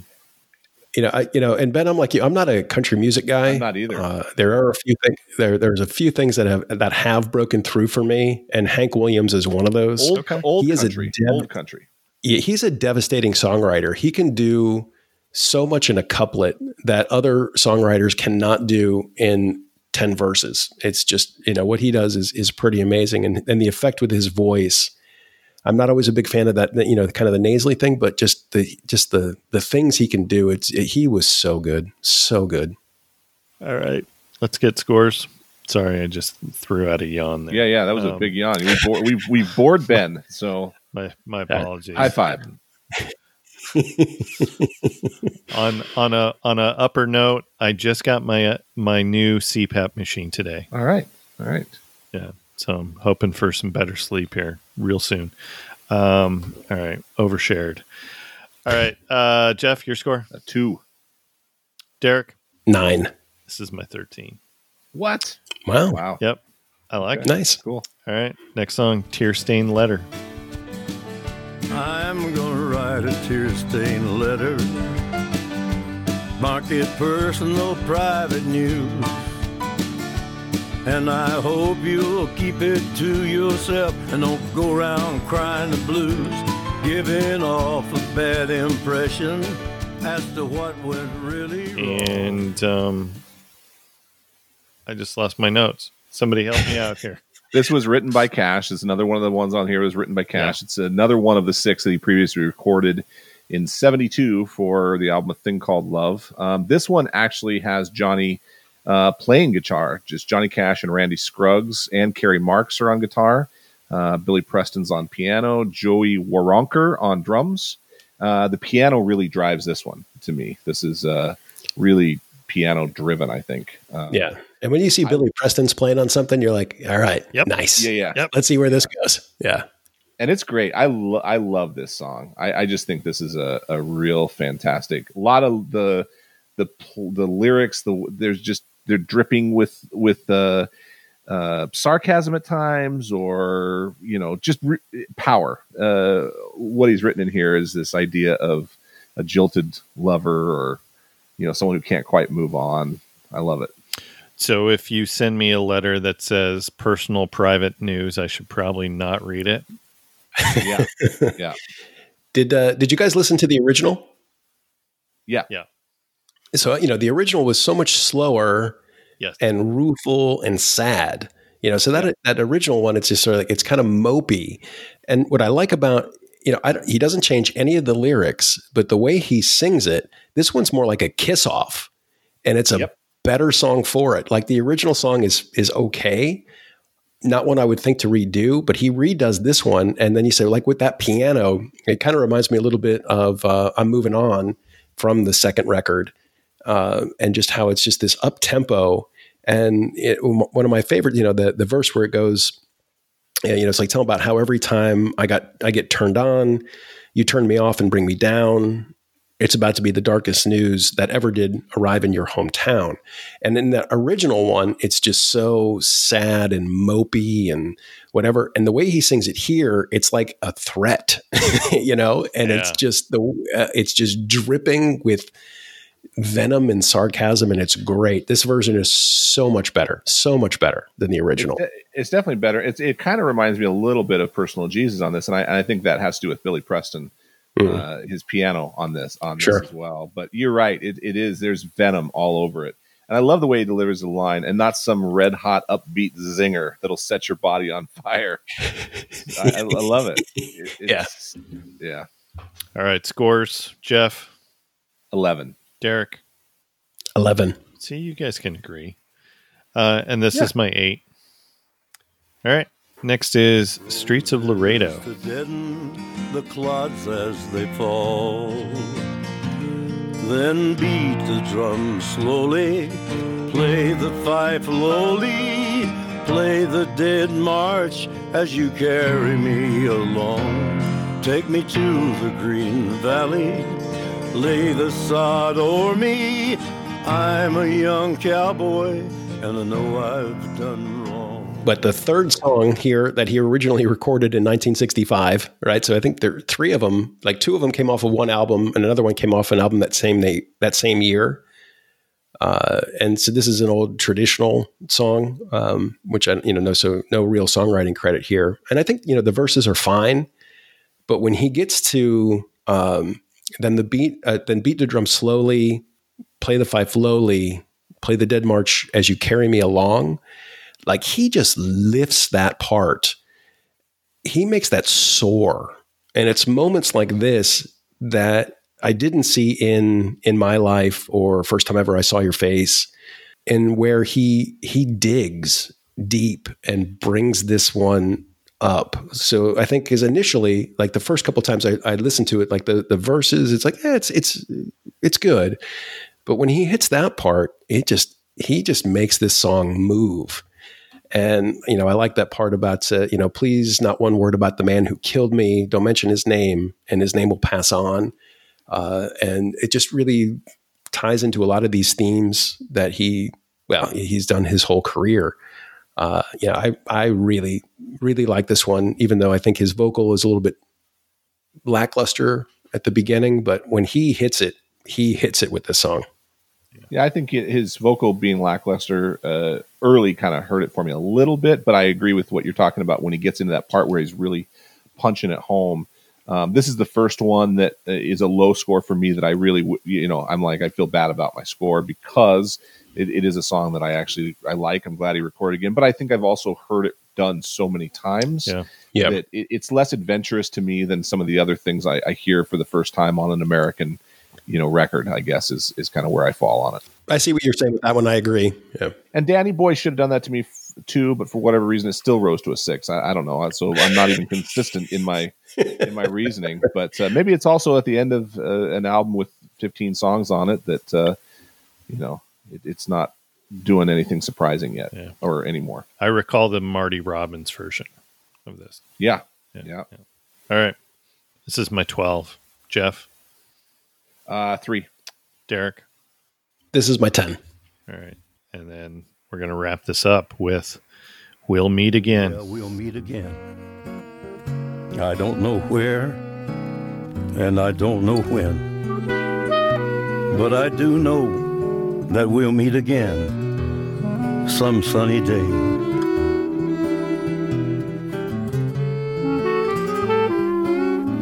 So honey, keep on smiling through,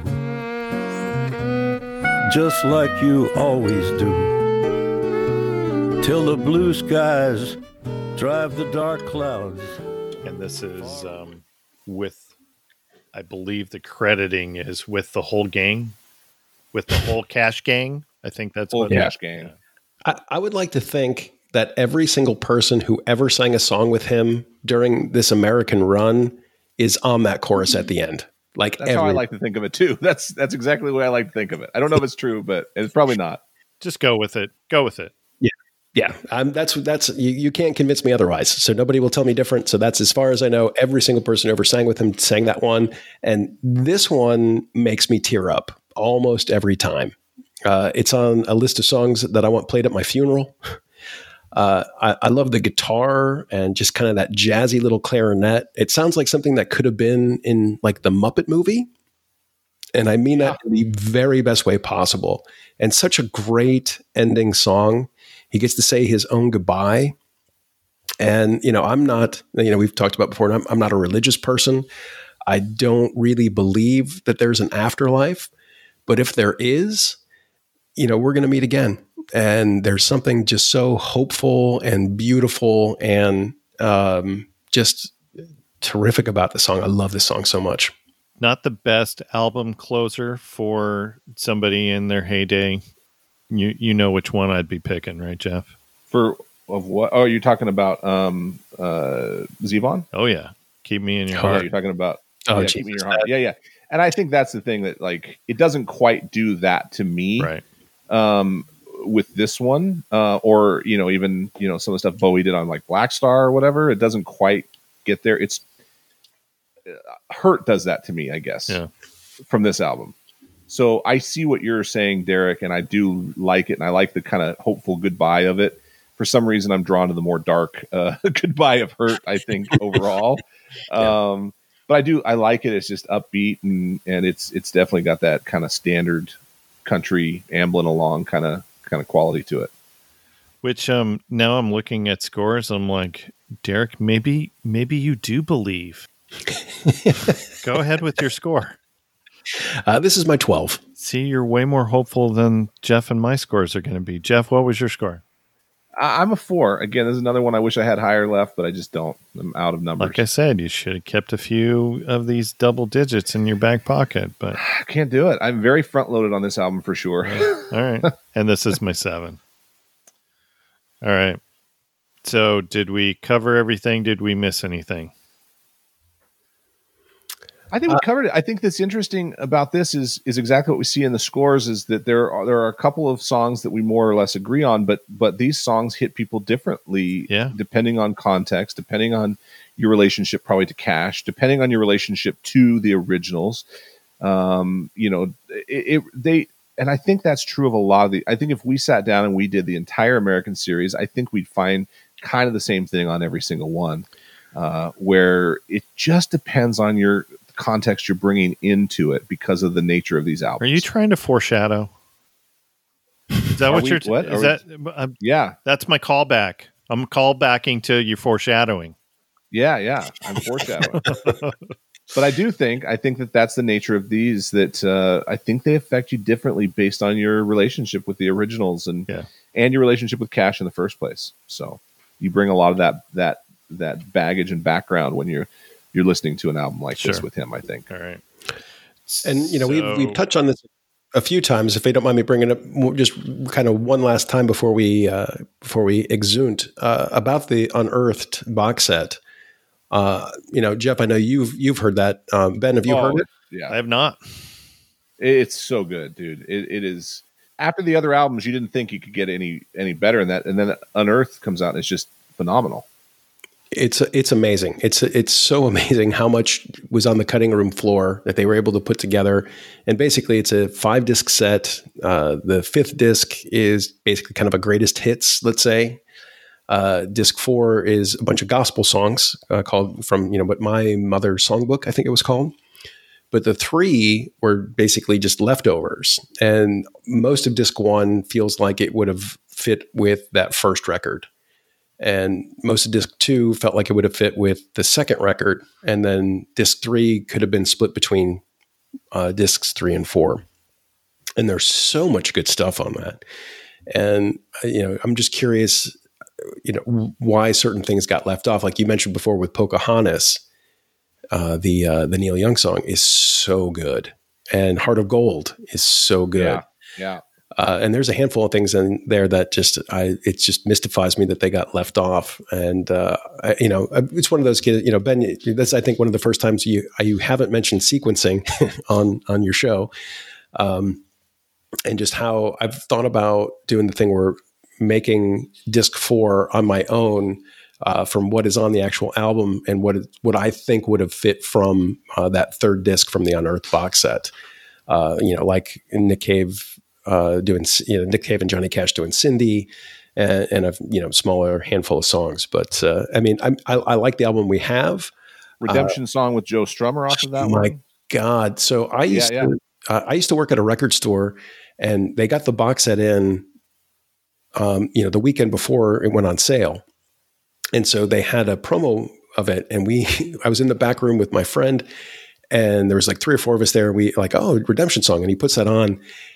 And we all had to be quiet for about 30 seconds because somebody was going to start crying. It's really good. And how that didn't get included, I'm not really sure. But this whole series is really fantastic. And this is, the 2 that came out after he died have their moments. But this really feels like the last real one because, everything else would have been done posthumously with people putting music over vocals that already existed. Yeah. Although I will say that in on American 5, God's Gonna Cut You Down is a super highlight for me of this entire series. Oh, definitely. I mean, there's some great stuff on 5 and 6. I'm not going to say there's not, but that's diminishing returns at that point. Yeah, it is diminishing returns as albums, but there are still a couple of gems to come that if you could read my mind on that, I really like a lot as well. But God's Gonna Cut You Down. One of my favorite things to that is the True Grit trailer cut to God's Gonna Cut You Down. Yeah, which was just fantastic. Good stuff. Gotcha. All right, top 5. You already know what number 1 is. What's number 2? Well, Sam Hall, you guys both had very high, I think. Sam Hall, average score 12.33. Third is The Man Comes Around, average score of 12. And then we've got a 3-way tie for 4th, which is Give My Love to Rose, I Hung My Head, and Tear Stained Letter. I'm good with that. That's pretty solid. Yeah, definitely. Great batch. I would have, I guess I was going to say I would have loved to have seen Streets of Laredo on there. I would have been okay with seeing Personal Jesus, but we all I think kind of slipped that one down. So yeah, it's still solid. Yeah. And I tanked Streets of Laredo. I tanked I'm So Lonesome I Could Cry with my scores on those. So all good. But I forgive you. Yeah, no, I think it's a pretty solid top of the album. Great album. I really, really love this one. It has a real special place for me. Yep. All right. So let's wrap this up, and I'll finish it with Derek and Jeff both. We'll meet again. That would be the hope. Yeah, we'll meet again. We'll meet again. All right, Jeff. Tell people where they can find all of your happenings. You can find me on the socials at Jeff Makes Jokes on Twitter and Instagram, which would now become hopefully much less political than it has been. So you might enjoy it more. I'm trying to get back to just making jokes. And then you can also find me at WDIF Pod on both those places as well. That's where our podcast, Who Did It First, is hosted. So, and your handle on Parler? I'm not, I am not joining the Parler revolution. Okay. I'm not even good at the other socials at this point, but yeah. So follow the podcast. We've got I think 13 episodes now of the Who Did It First podcast out. So all right. I hope some of your listeners will check that out too and let us know what you think. And Derek, where can people find you, especially on TikTok? Where can they find you on TikTok? If you want to see all my dance moves on TikTok, so I have my own website at lovethisrecord.com, and I'm on Twitter at lovethisrecord1, and on Facebook at lovethisrecord for the podcast. Yeah. Excellent. I also have a personal one. I think it's the Derek Care Review, but I rarely use that these days. So you can find me. I'm the only Derek Care Review who's ever lived. So look that up. You'll find me. There you go. All right. So, of course, you can find all of our happenings on all the socials. Look, if you don't know where we're at yet, I don't know what to tell you. So just find us. All right. I'm getting lazy with the ending. Can you tell? Out. Me too. Yeah, we'll just not that bad. We'll just go right to out. Yeah. All right, here we go. So here's the outro. Not that lazy. No. Okay. So please go support the arts. Go to a live show. Once we're cleared for takeoff on that. But of course, you can go and support all of your favorite artists. They're all doing live stream stuff. So please go support them. Here's an interesting thing that I discovered recently that I just got into based on what you're saying, Ben. Sorry, I didn't mean to interrupt your go outro, for it. But I got an email from Pearl Jam about Nugs, NUGS.net, I think, and they had a deal where sounds like a porn site. Yeah, it does. It's not. Yeah, it did. I was very suspicious of the email. Okay, but they had a deal where it was I think $30 for a year to get on their subscription. And it hosts a lot of live concerts from various artists, but the one that sold me was I could get both Pearl Jam and Wilco shows on there. Oh. So those are both on there in all their, I think, mixing board glory, and they've been put together to be broadcast on there. So that's something, if you're missing concerts, maybe check that out as well. Very good. All right, you done interrupting? I'm 100%. Right. I always have to interrupt you somewhere. I know right? you do a fantastic job of it. All right, let me. Although another thing I would recommend to your listeners, because they're a music audience. This is not a joke. It just comes to mind quickly, and I've kind of binged this in the last 2 weeks because I needed some uplifting, and I started out with the David Byrne's American Utopia on HBO, and it's just wonderful for music fans. It's uplifting. It has some important messages to get across. But then I went in a couple nights ago and rewatched Stop Making Sense as well on I think on Prime. It's on Prime. And yeah, and again, I just felt great after watching it. Both those just made me feel fantastic, and I needed the kind of that boost, that uplift from those things. So very good. Anyway, I'm done interrupting. All right. So make sure you go and buy a T-shirt of the band, buy a record. And we are Records Revisited, and we are out.